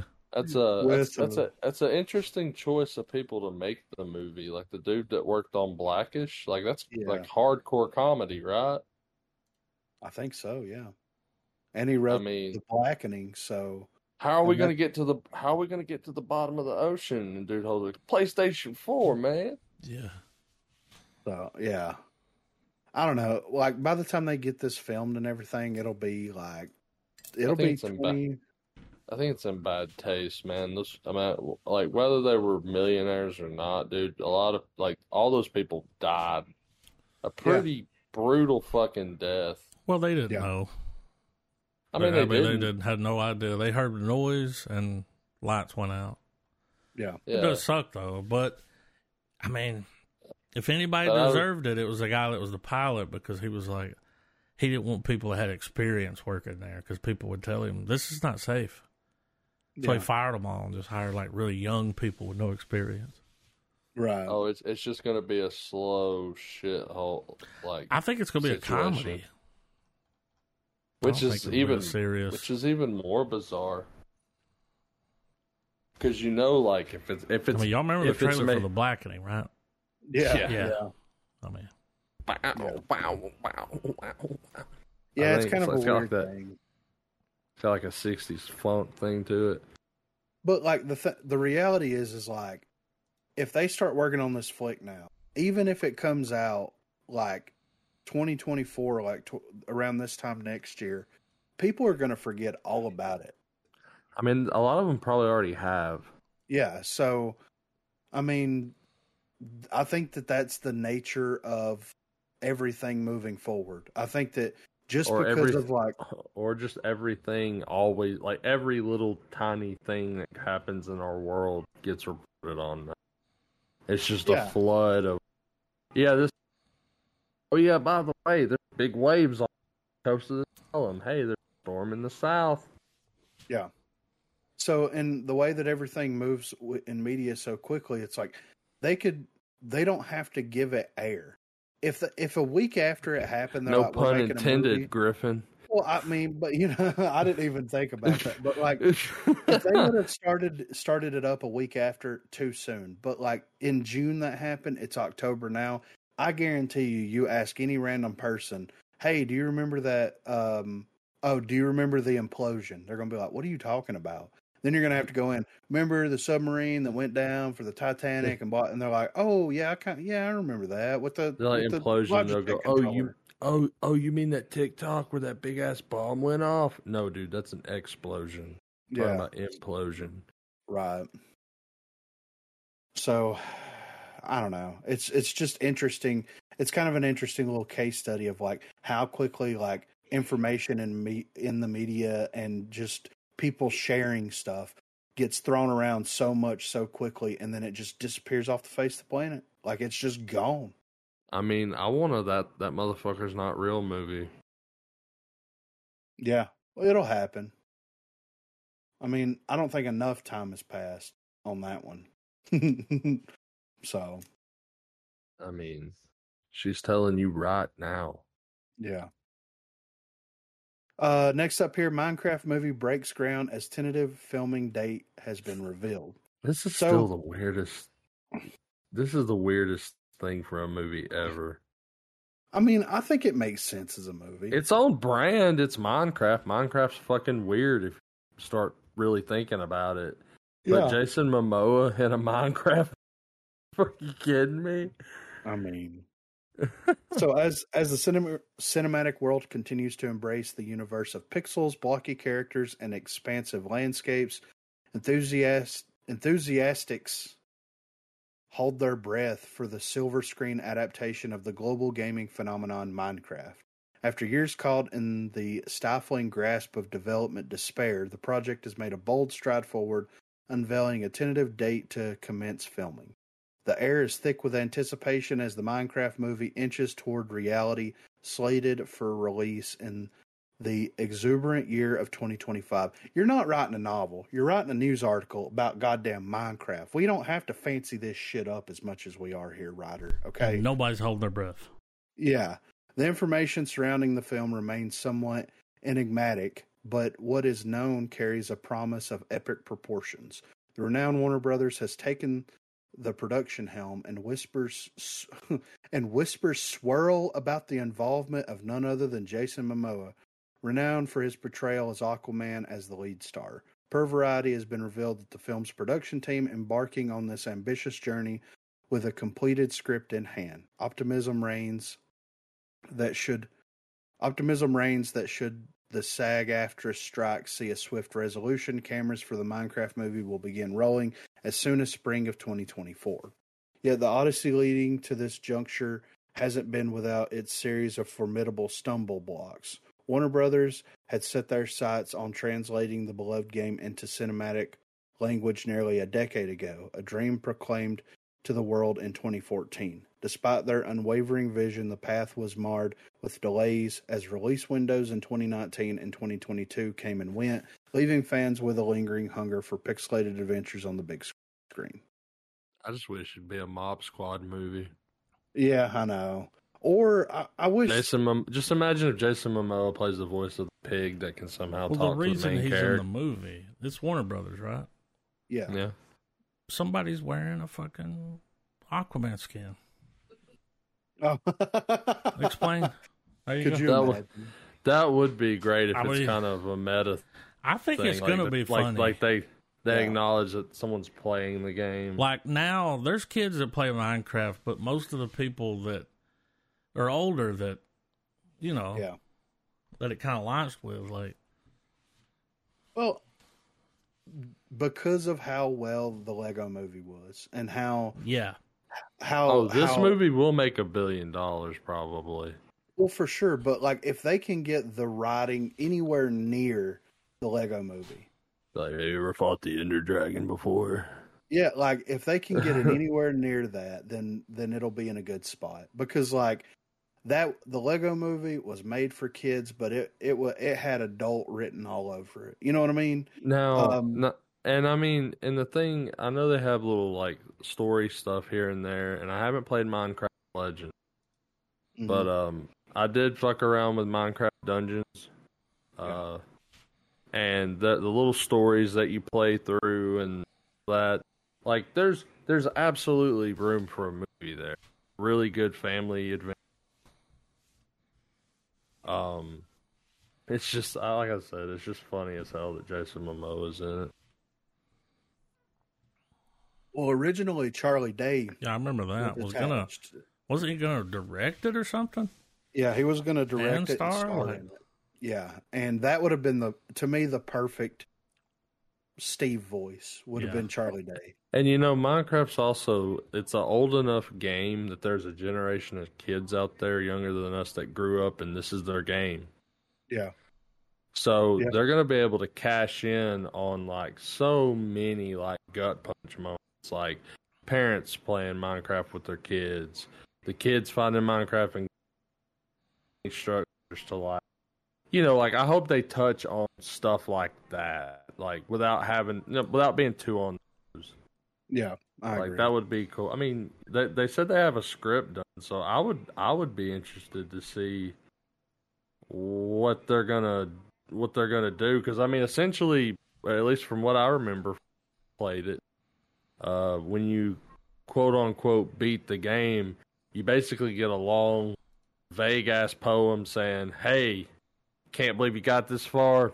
Go the fuck outside, dude. Yeah, go do something."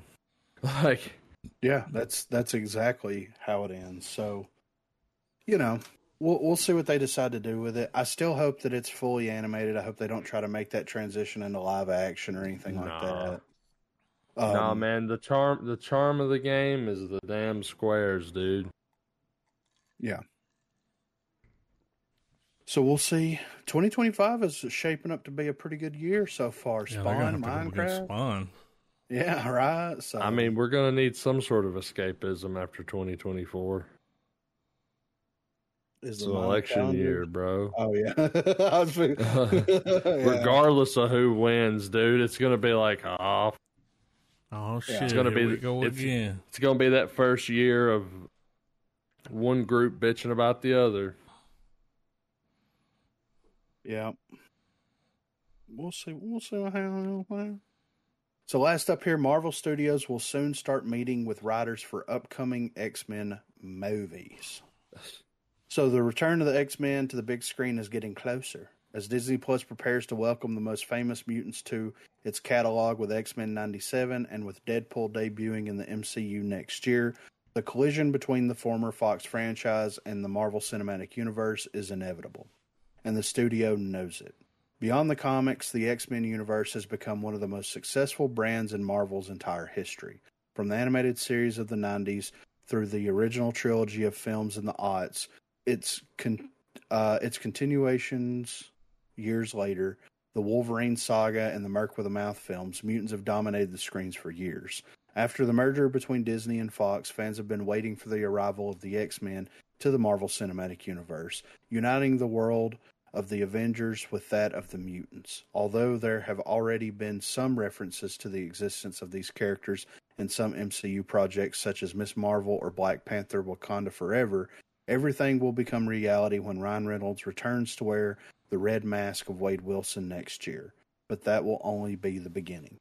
Deadline broke the news on Friday that Marvel Studios will soon start meeting with the writers to receive pitches for upcoming films based on the X-Men franchise. Obviously, there is still a long way to go before any of these projects hit theaters, but it is an important step forward for the future of the MCU, whose stories beyond Avengers Secret War are a mystery.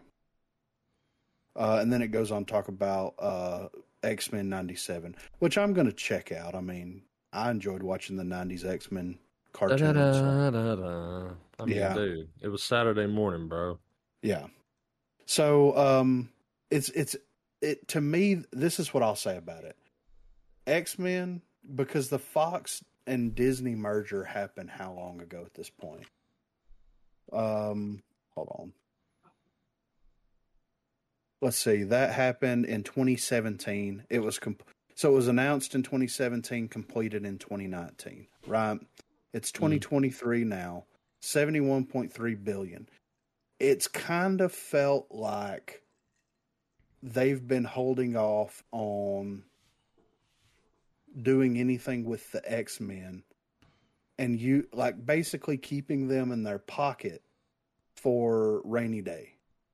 I mean, I know that that's not technically the case because they had a lot of other stuff planned out for the future. But I mean, if they announced it in 2017, when did Endgame come out? 2019? Mm-hmm. Yeah, 2019. So, and it went through in 2019. So after that came out, after Endgame came out, then Feige and his team got together and started planning out the next arc of the MCU. And in that arc, they're like, we're going to do the Deadpool sequel. And that's all we're not going to introduce any mutants. We're not going to have any mutant related things come out at all. And it's weird. And same thing with Fantastic Four to a degree. It felt like they kind of kept that stuff in their back pocket for a rainy day. That way, if it started getting stagnant, oh, we've got Wolverine and we've got Mr. Fantastic and we've got Professor Xavier and Magneto. It's it kind of felt like they've kept it close to the chest for if things start falling apart in some capacity. And I'm glad that they're finally starting to, bring some of that to light and everything, but I don't know.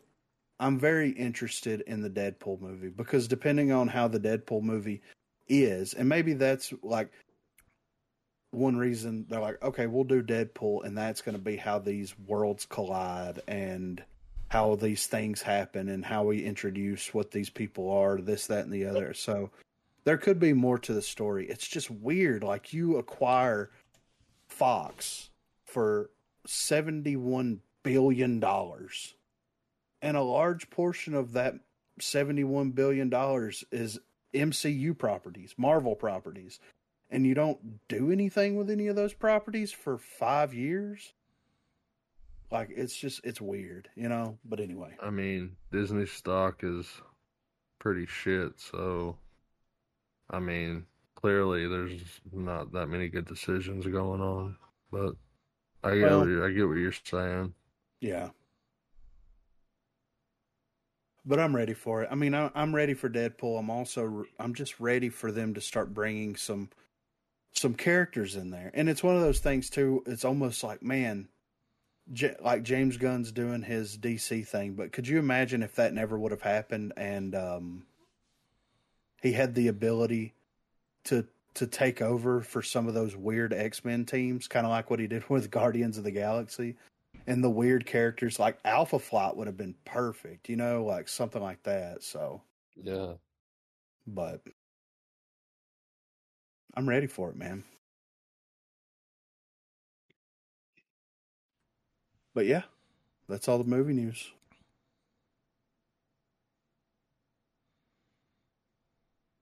Yeah.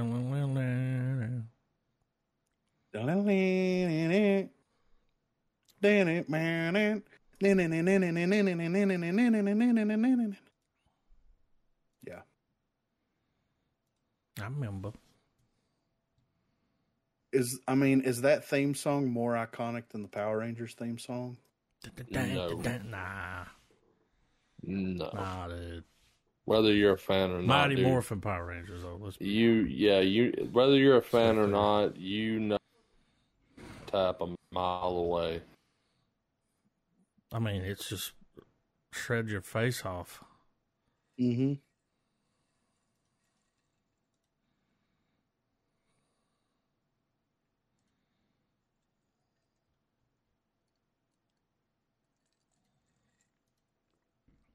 Well, I believe we do trailers next. Yeah, I'm trailers.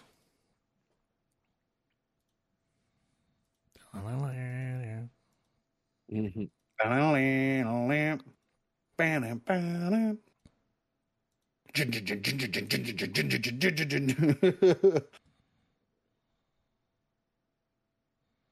So yeah, I dumped a shitload of trailers this week. I kind of took the wheel for a second, and I know we usually watch a lot of what's current, usually what's dropped, and I know that those are definitely here.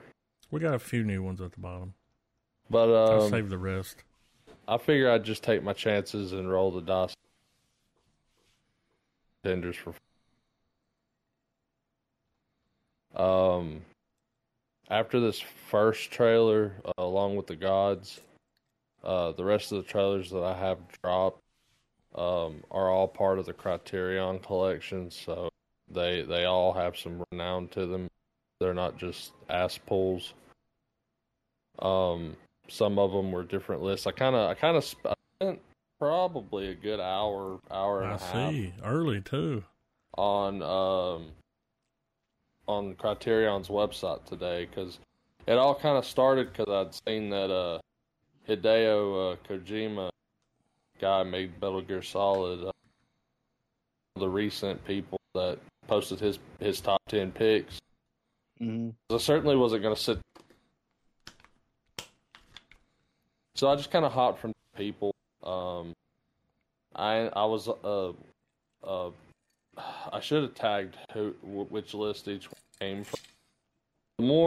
The more creepy, most of them kind of have a little gas, but some was pulled from Kojima, obviously the Japanese film from the 60s and stuff. But for instance, some others were picked from Aubrey Plaza's list for. And another one was can't remember the guy's name, but he starred in Midsommar. And so getting some too of far these away from your mic or something, man. Some of the picks were okay. Some of the picks that are further down the list were pulled from the actor who was in Midsommar, one of the dudes. Mm-hmm. He also happens to be a filmmaker, so he had a. And but yeah, that's kind of the connecting thread to trailers 2 through 8. This first one was just a random. I just saw, like, okay, Japanese blockbuster. Okay, let's give it a go. Yeah. I think this is a 2-parter. I think it's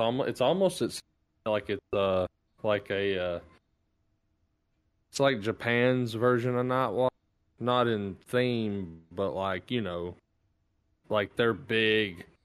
We're gonna put a lot of money in it, you know. Right. So, some of these trailers might be good. Some of them might suck ass. Let's like watch I said, them. I'm just, yeah. Y'all ready on the first one? Yeah. Oh, yeah. 3, 2, 1, play. Mm-hmm. Kim Jong-ho. What up, Kim? Look at him. Oh, that's him dying.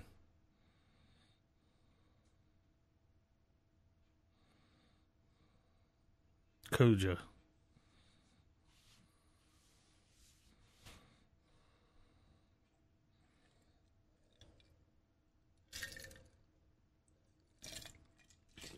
That's something I've never seen. Asian firefighter movie. Yeah.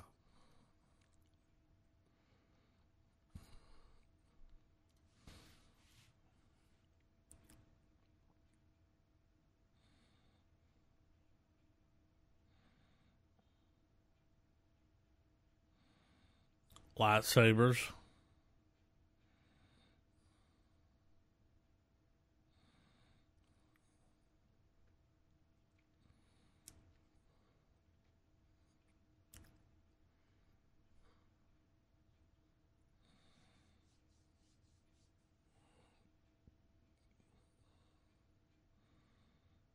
It's a lot of writing just to say find my son. I'm not right.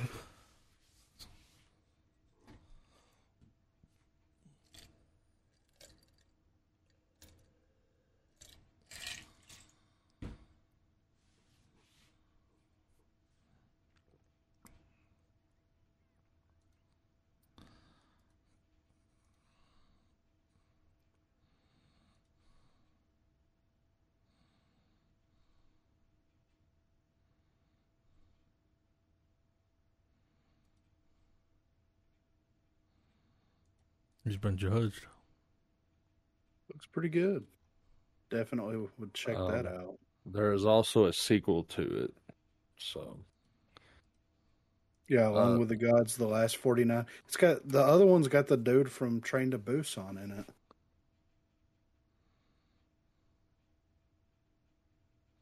So yeah, I'm DT Dub on that. Both of those.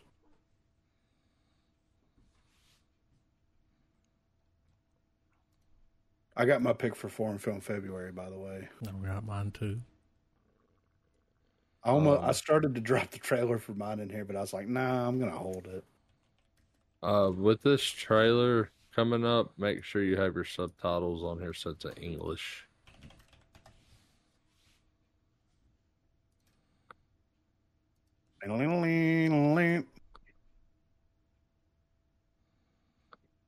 My Foreign Film February pick is Dogtooth.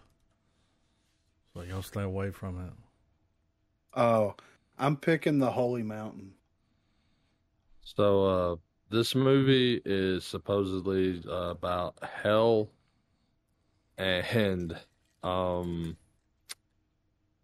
it kind of has like it's one. I mean, it's a Japanese movie, so when it goes off the rails, it probably stays there. Yeah, for its time, apparently its big hell sequence is very iconic in Japanese movies. So, ready when y'all are. Yeah, let's do it. 3, 2, 1, play.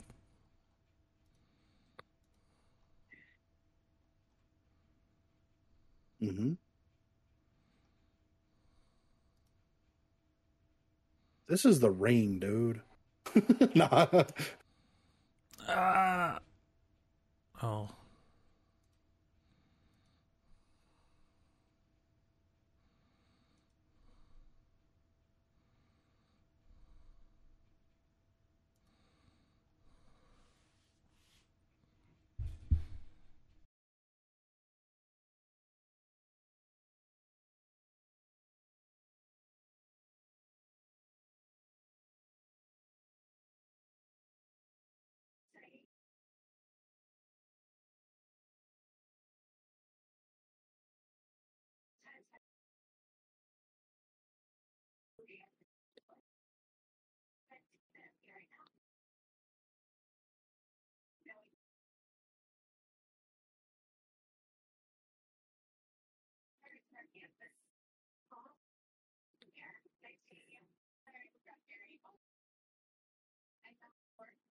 Mm-hmm.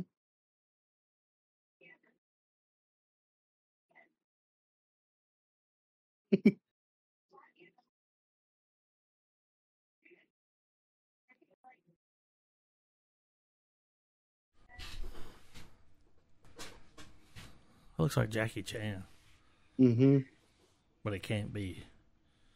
Because he probably would have been like 10.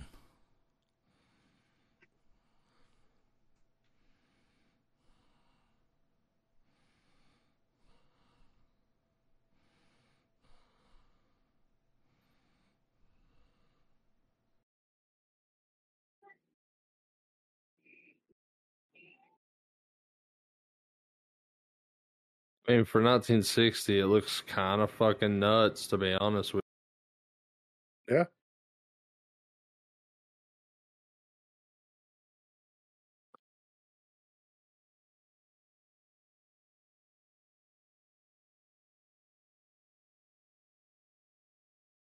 Yeah, that's... I don't want to go to Japanese hell. I know that. So in this next one, now some of these trailers, I just watched a couple seconds to make sure they were back the trailers since they're such old films. And not just someone going, so I watched this and here... So, across another... But just when you watch this trailer, pay attention to who the lead is. Y'all are seeing... I didn't go that far with it. All right. But I was like, holy shit, okay. Tie me up, tie me down. All right, Ready 3, when 2, 1, play. Well, that's Antonio Banderas.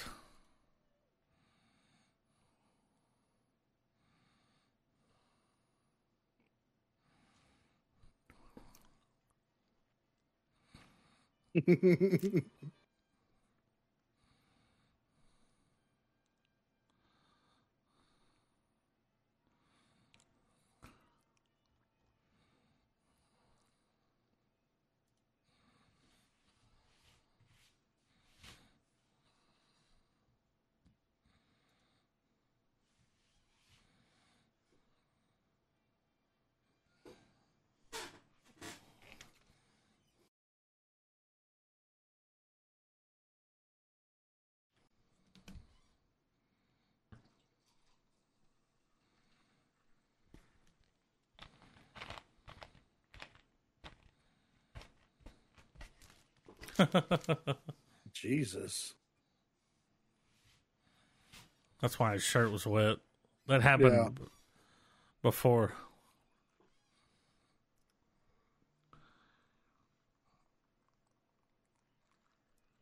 Oh. Damn. That's a lead wire.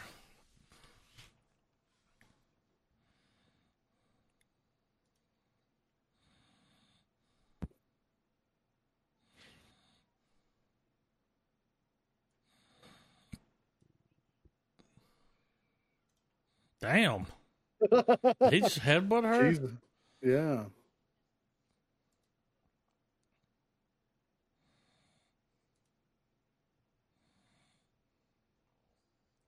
This music's giving me anxiety. Yeah, right.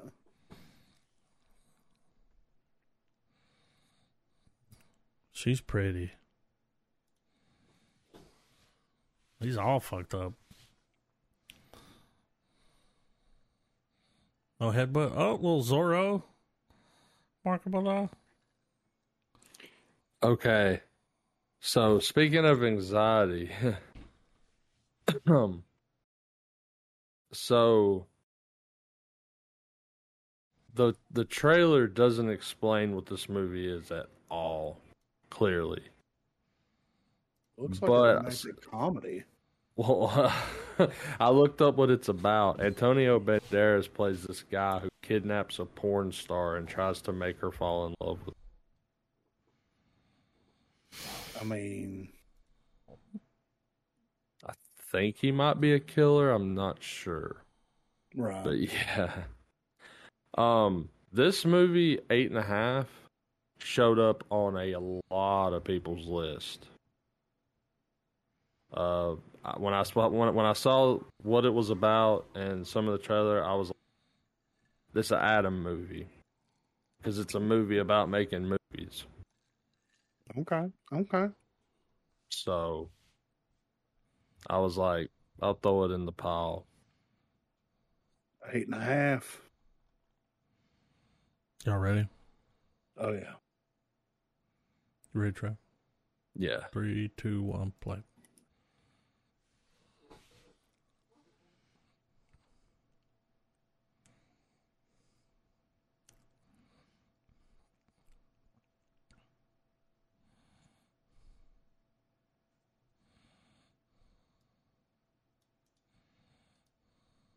As you can tell, it's full on art house. 1963.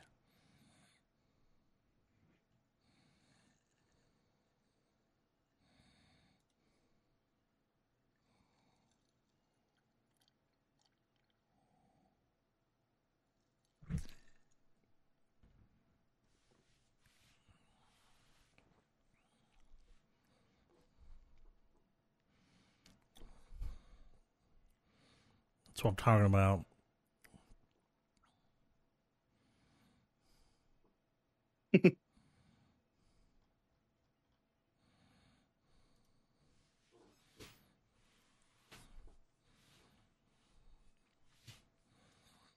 It's definitely got the Criterion treatment. Yeah. It's a Blu-ray rip. It looks great. Yeah.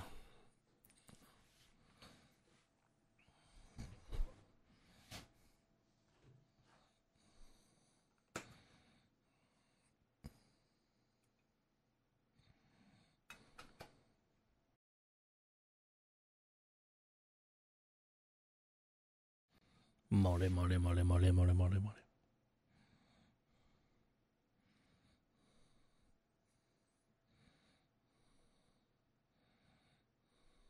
What the fuck?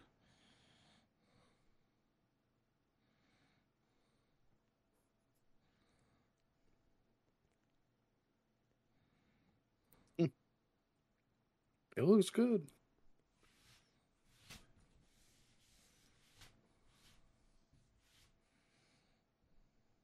The fears of the creative mind. I see that. Yeah. Okay. Hour of the Wolf. Wolf.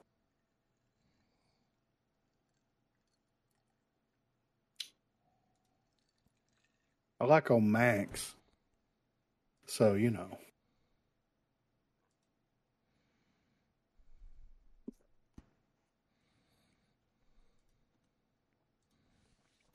All right, y'all ready? Oh, yeah. Yeah, ready. 3, 2, 1, play. This is Rotten Tomatoes classic trailers. I haven't seen this channel yet.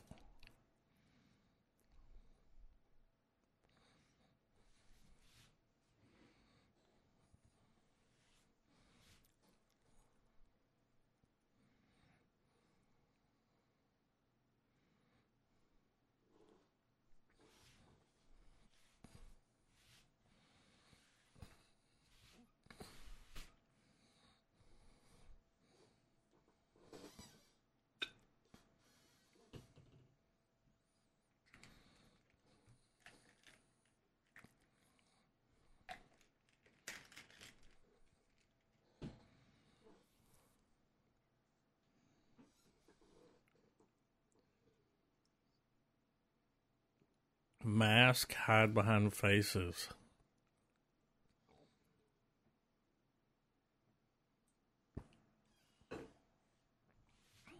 Oh. Hello, YouTube. I'm giving it a like for the YouTube titty. Yeah, right. Deserves it. That dude kind of looks like a house. Mm-hmm. Yeah.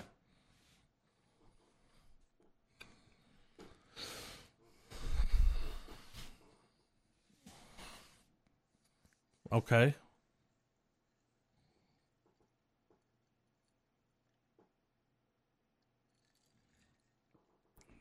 Yeah, a little more anxiety.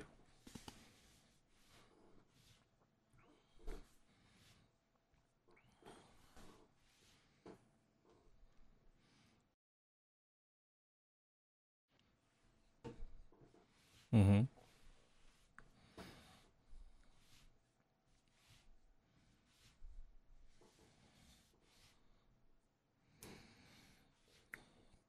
That makes me think of when I was a kid. I would have night terrors that a wolf was chasing me at night. So it was the hour of the wolf for me, dude. I mean, I saw who it starred and everything, and was like, yeah, I mean, and it's how long had it been since you watched a genuine trailer where it was narrated like that? You know? Yeah. So Peepin' Tom. Interesting thing. This movie was made around the same time as Hitchcock did Psycho. Mm. And you'll tell by the trailer that it's ultimately the same concept. What, in color? Yeah. This movie tanked because it did press screenings, and for the type of movie it was, people were like, what the fuck? Get this shit out of here.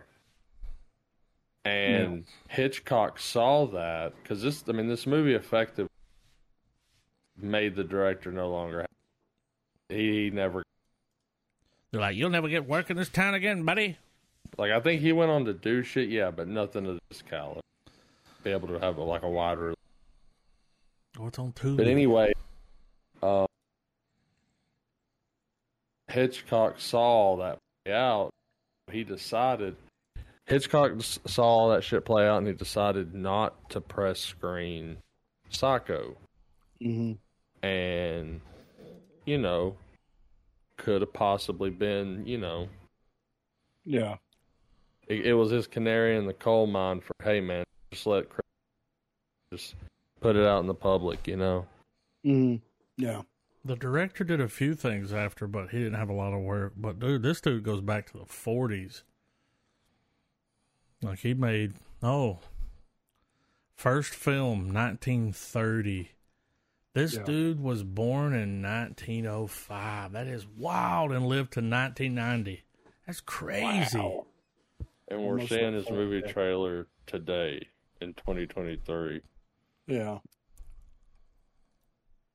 This is another one. This is another one of those trailers, man, that you just can't help but love, whether you're interested in the film or not.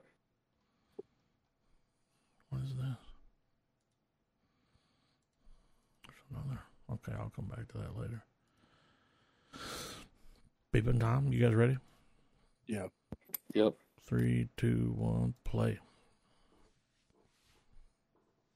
Optimum release.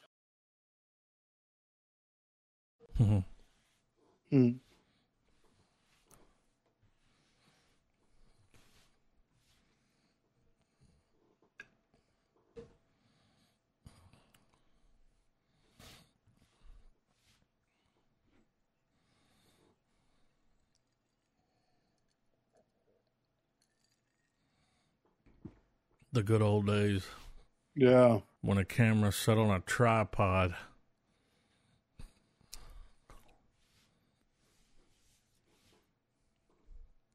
But pity him also.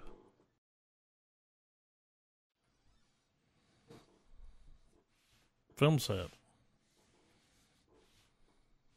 Oh, he likes to watch. You know what I'm saying? He's a peeping Tom.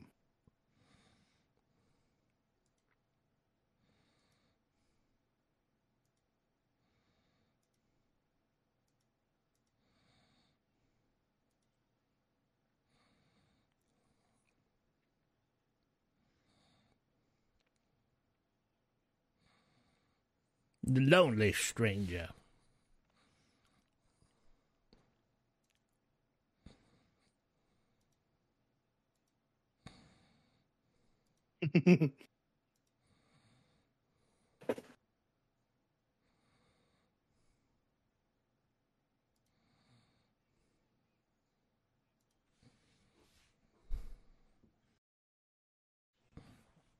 Damn, this motherfucker been making movies in color.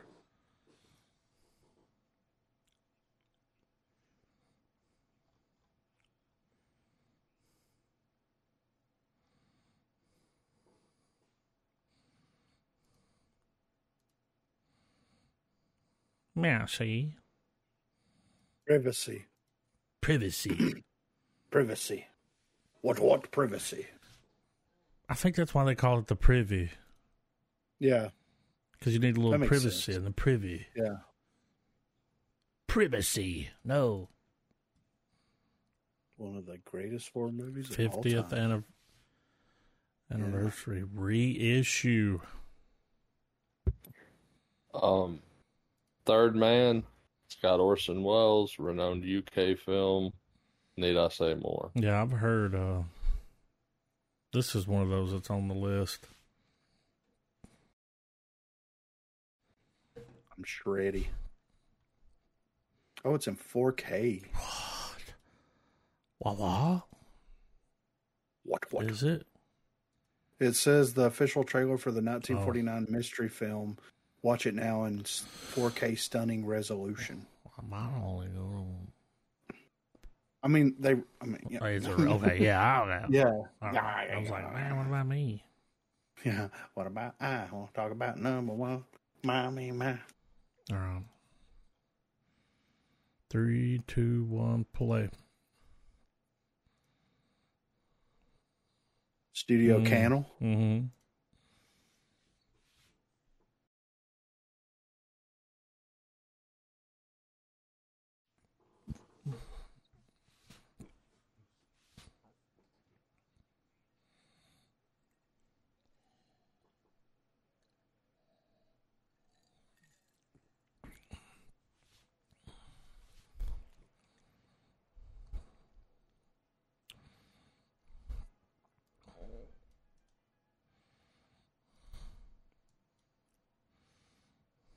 Yeah. You might restore that film, but you ain't restoring that sound. Yeah.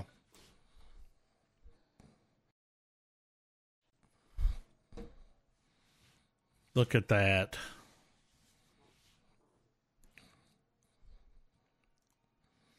This motherfucker loves to tilt the camera. Yeah.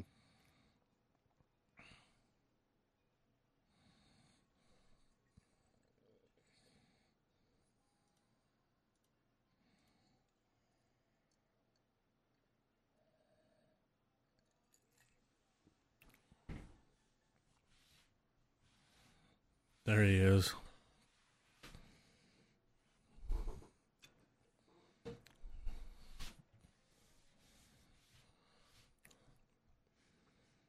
I wonder if the original trailer had that song on it. I hope so. So, I saw this one on the list, and I remember watching this movie back when it came out, and it was like my dad rented it. He thought it was a disaster movie, but it ended up being completely not the case. Yeah. Total drama. It's got, I think, Kevin Kline in it. Sigourney Weaver. I mean, it's got a packed cast, honestly. And it's an Ang Lee. Okay. You guys ready? Oh, yeah. How about you, Clint Fandango? Ready. All right. 3, 2, 1, play. Damn, this is 97.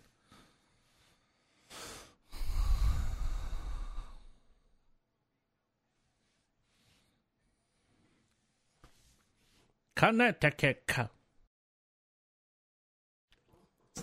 Different trailer guy. Oh. Can't leave her out. Nope. Didn't even list her down here.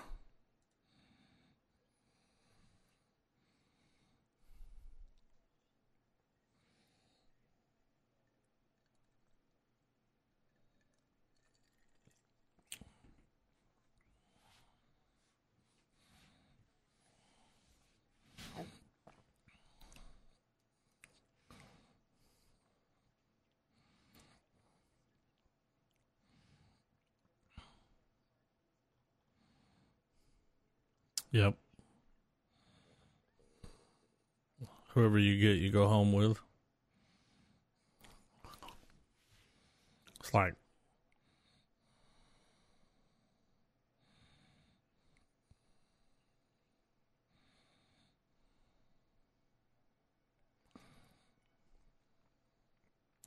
whoa.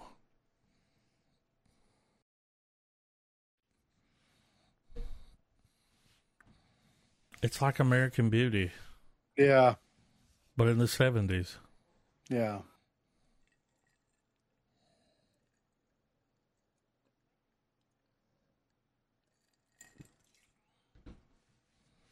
Mm-hmm.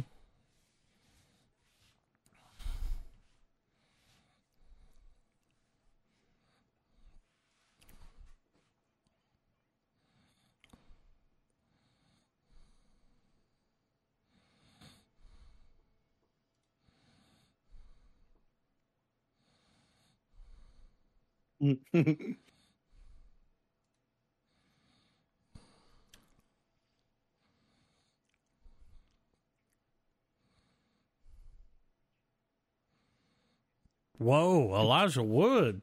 Yeah. Looking young.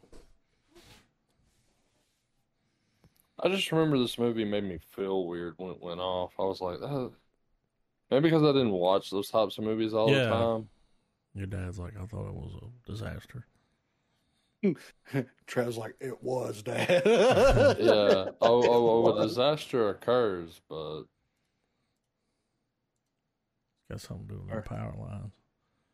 Yeah. yeah. Powder. Look what we've got. Priscilla? Did we watched the teaser, right? I think so. If we didn't, I did. This is A24? Yeah. Is this going to have licensed music in it, you think? I think so, because I think this was part of the deal, was they do an Elvis movie, and they're like, we'll do a Priscilla movie, because she wasn't in it a lot. Yeah. So. Okay. I'm actually... How else are they going to sell the Elvis Priscilla 2-pack, you know? Come on, Scylla. Yeah. Scylla. That's what we called her. All right. Let's do it. 3, 2, 1, play.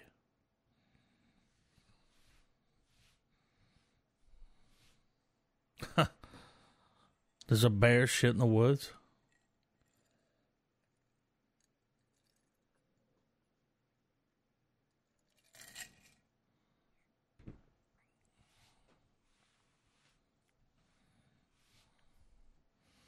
He don't look anything like. You do know that she's 13, Mr. Presley. Mm-hmm.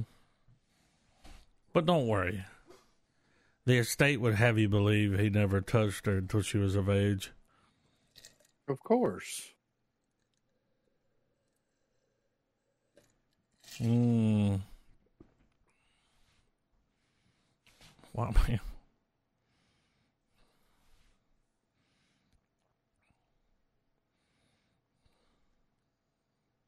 What now? Do what? Do what?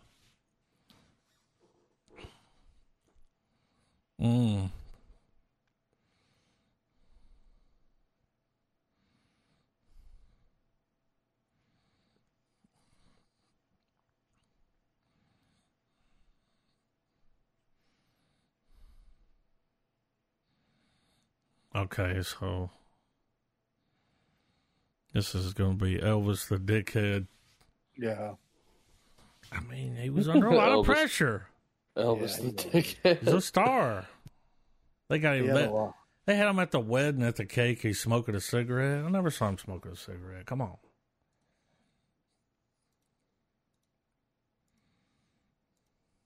We get our first Toxic Avenger trailer? Yep. This has got the Dinkle in it, right? The Dink. The Dink.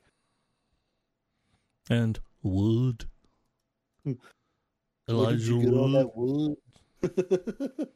Wood. What are you doing? All right, I'm ready. All right. Wood. All right, 3, 2, 1, play. Damn.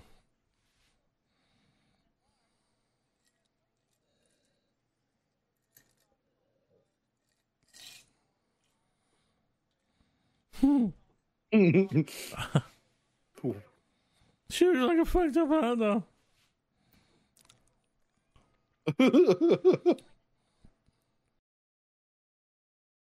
It's like they let Adult Swim make a movie. Yeah.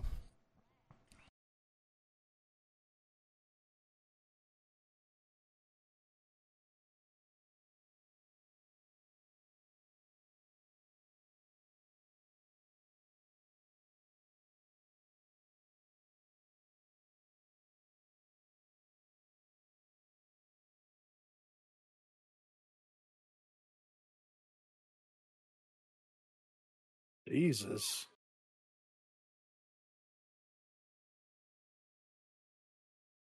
Kevin Bacon? I saw that.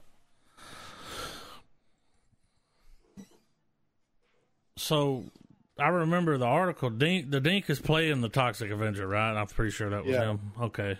Yeah. So, the original Toxic Avenger was like, I don't know, almost 6 foot. I mean, he was a big dude. Yeah. So.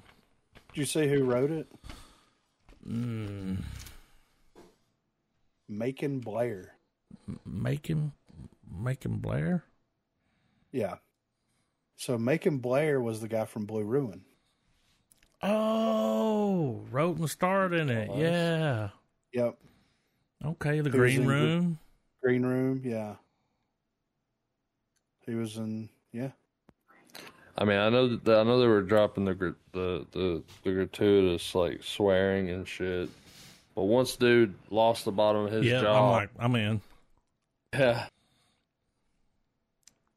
That's crazy. Oh yeah, podlocked. Yeah. And they said the early reviews for Toxic Avengers and it's got a perfect score on Rotten Tomatoes right now. Well, it looks like a silly goes time. Just lean into the. You just and lean into Lloyd Kaufman co-wrote it. Yeah. I mean, come Mr. on, you know, lean into it. Yeah, exactly. Mr. Bowtie over here running around. Yeah. Have y'all seen this trailer? I mean, no. You're fine. What about Lloyd? I have not. He reminds me of he gives off Mel Brooks. Oh yeah, dude. He's like discount. Yeah, he's like dollar store Mel Brooks, but like not in a bad rated way. R kind of. Yeah, raunchy. Yeah. And he dressed like that. Remember that dude that was like, I'm going to teach you how to make money. Yeah. Mad money. We're going to make money. I would love to see those two guys have a conversation because they're so high energy. At one point in my life, when I was a kid, dude, I thought it was the same person. I mean, they almost look, you know what I mean? Yeah, for it's real. Like, that's the guy that did Spaceballs. It's like, But no, I haven't seen this trailer. But I know that the Cav is Superman's in it, right? in it. Yeah. Yeah. They had a teaser last week, and I almost put it in, but was like, trailer will be out next week. I was like, what? Fucking insane cast. But it's coming out, yeah.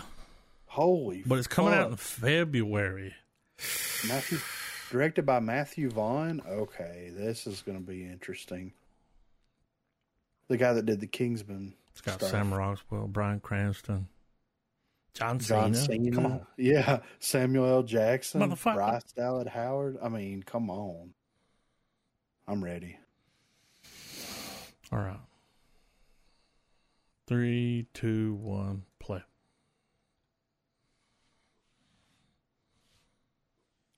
Mm-hmm. Wait till you see him.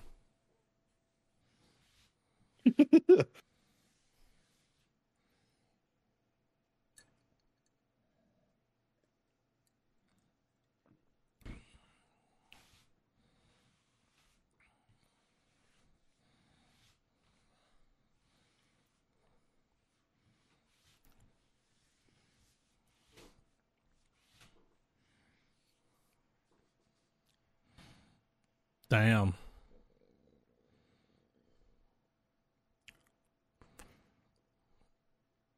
Mm-hmm.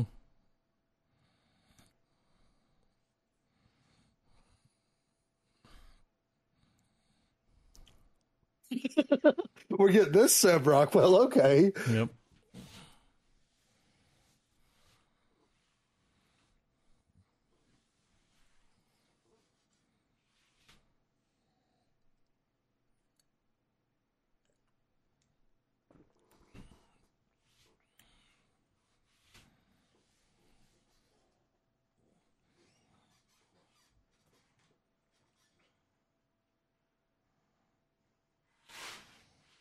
Mm-hmm.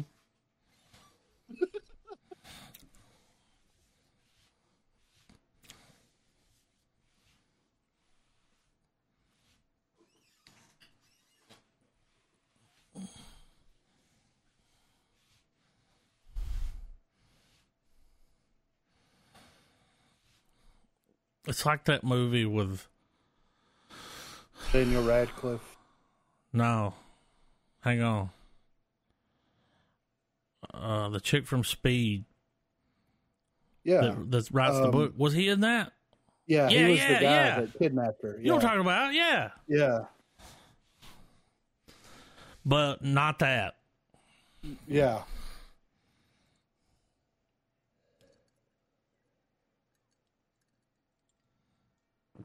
Poor cat.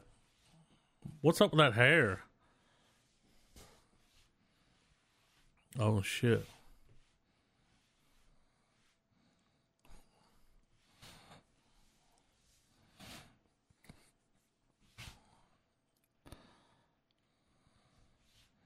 Silly goose.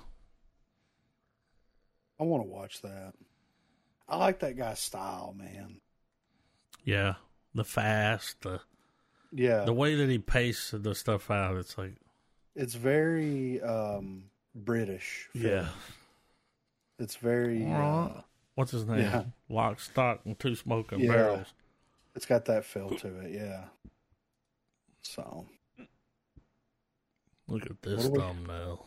Yeah, I know. What do we got going on here? Ganapath? I'll take Ganapath? Ganapath?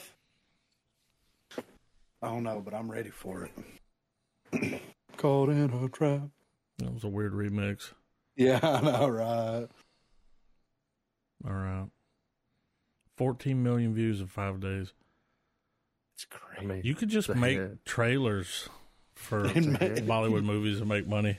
Well, I mean, dude, those populations over there are everybody's huge, got a cell phone. And you can't get around ads on one of those. Yeah. All right. 3, 2, 1, play. Okay. Mickey was meditating, you know? Oh, gotcha. What the fuck is this? Mm-hmm. It's a world without hope, dude. Look at those CGI buildings.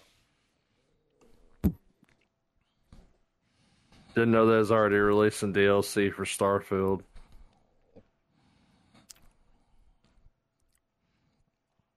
Damn.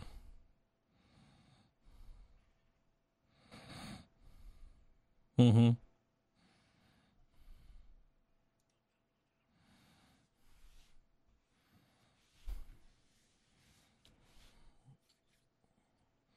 That's Ponder Rock. Yeah. Look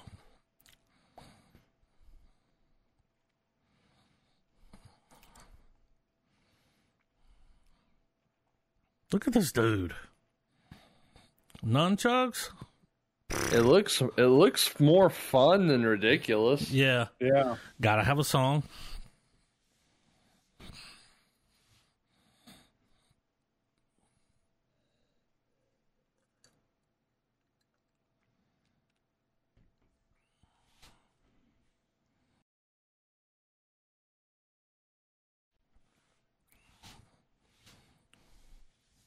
They brought that glass in just for him to throw him through. Yeah. It looks like a banger.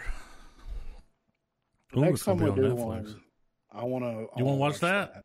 I want to see what a sci-fi Bollywood movie's like. I'm gonna put it in and check it out, please, because it looks interesting, right? It does.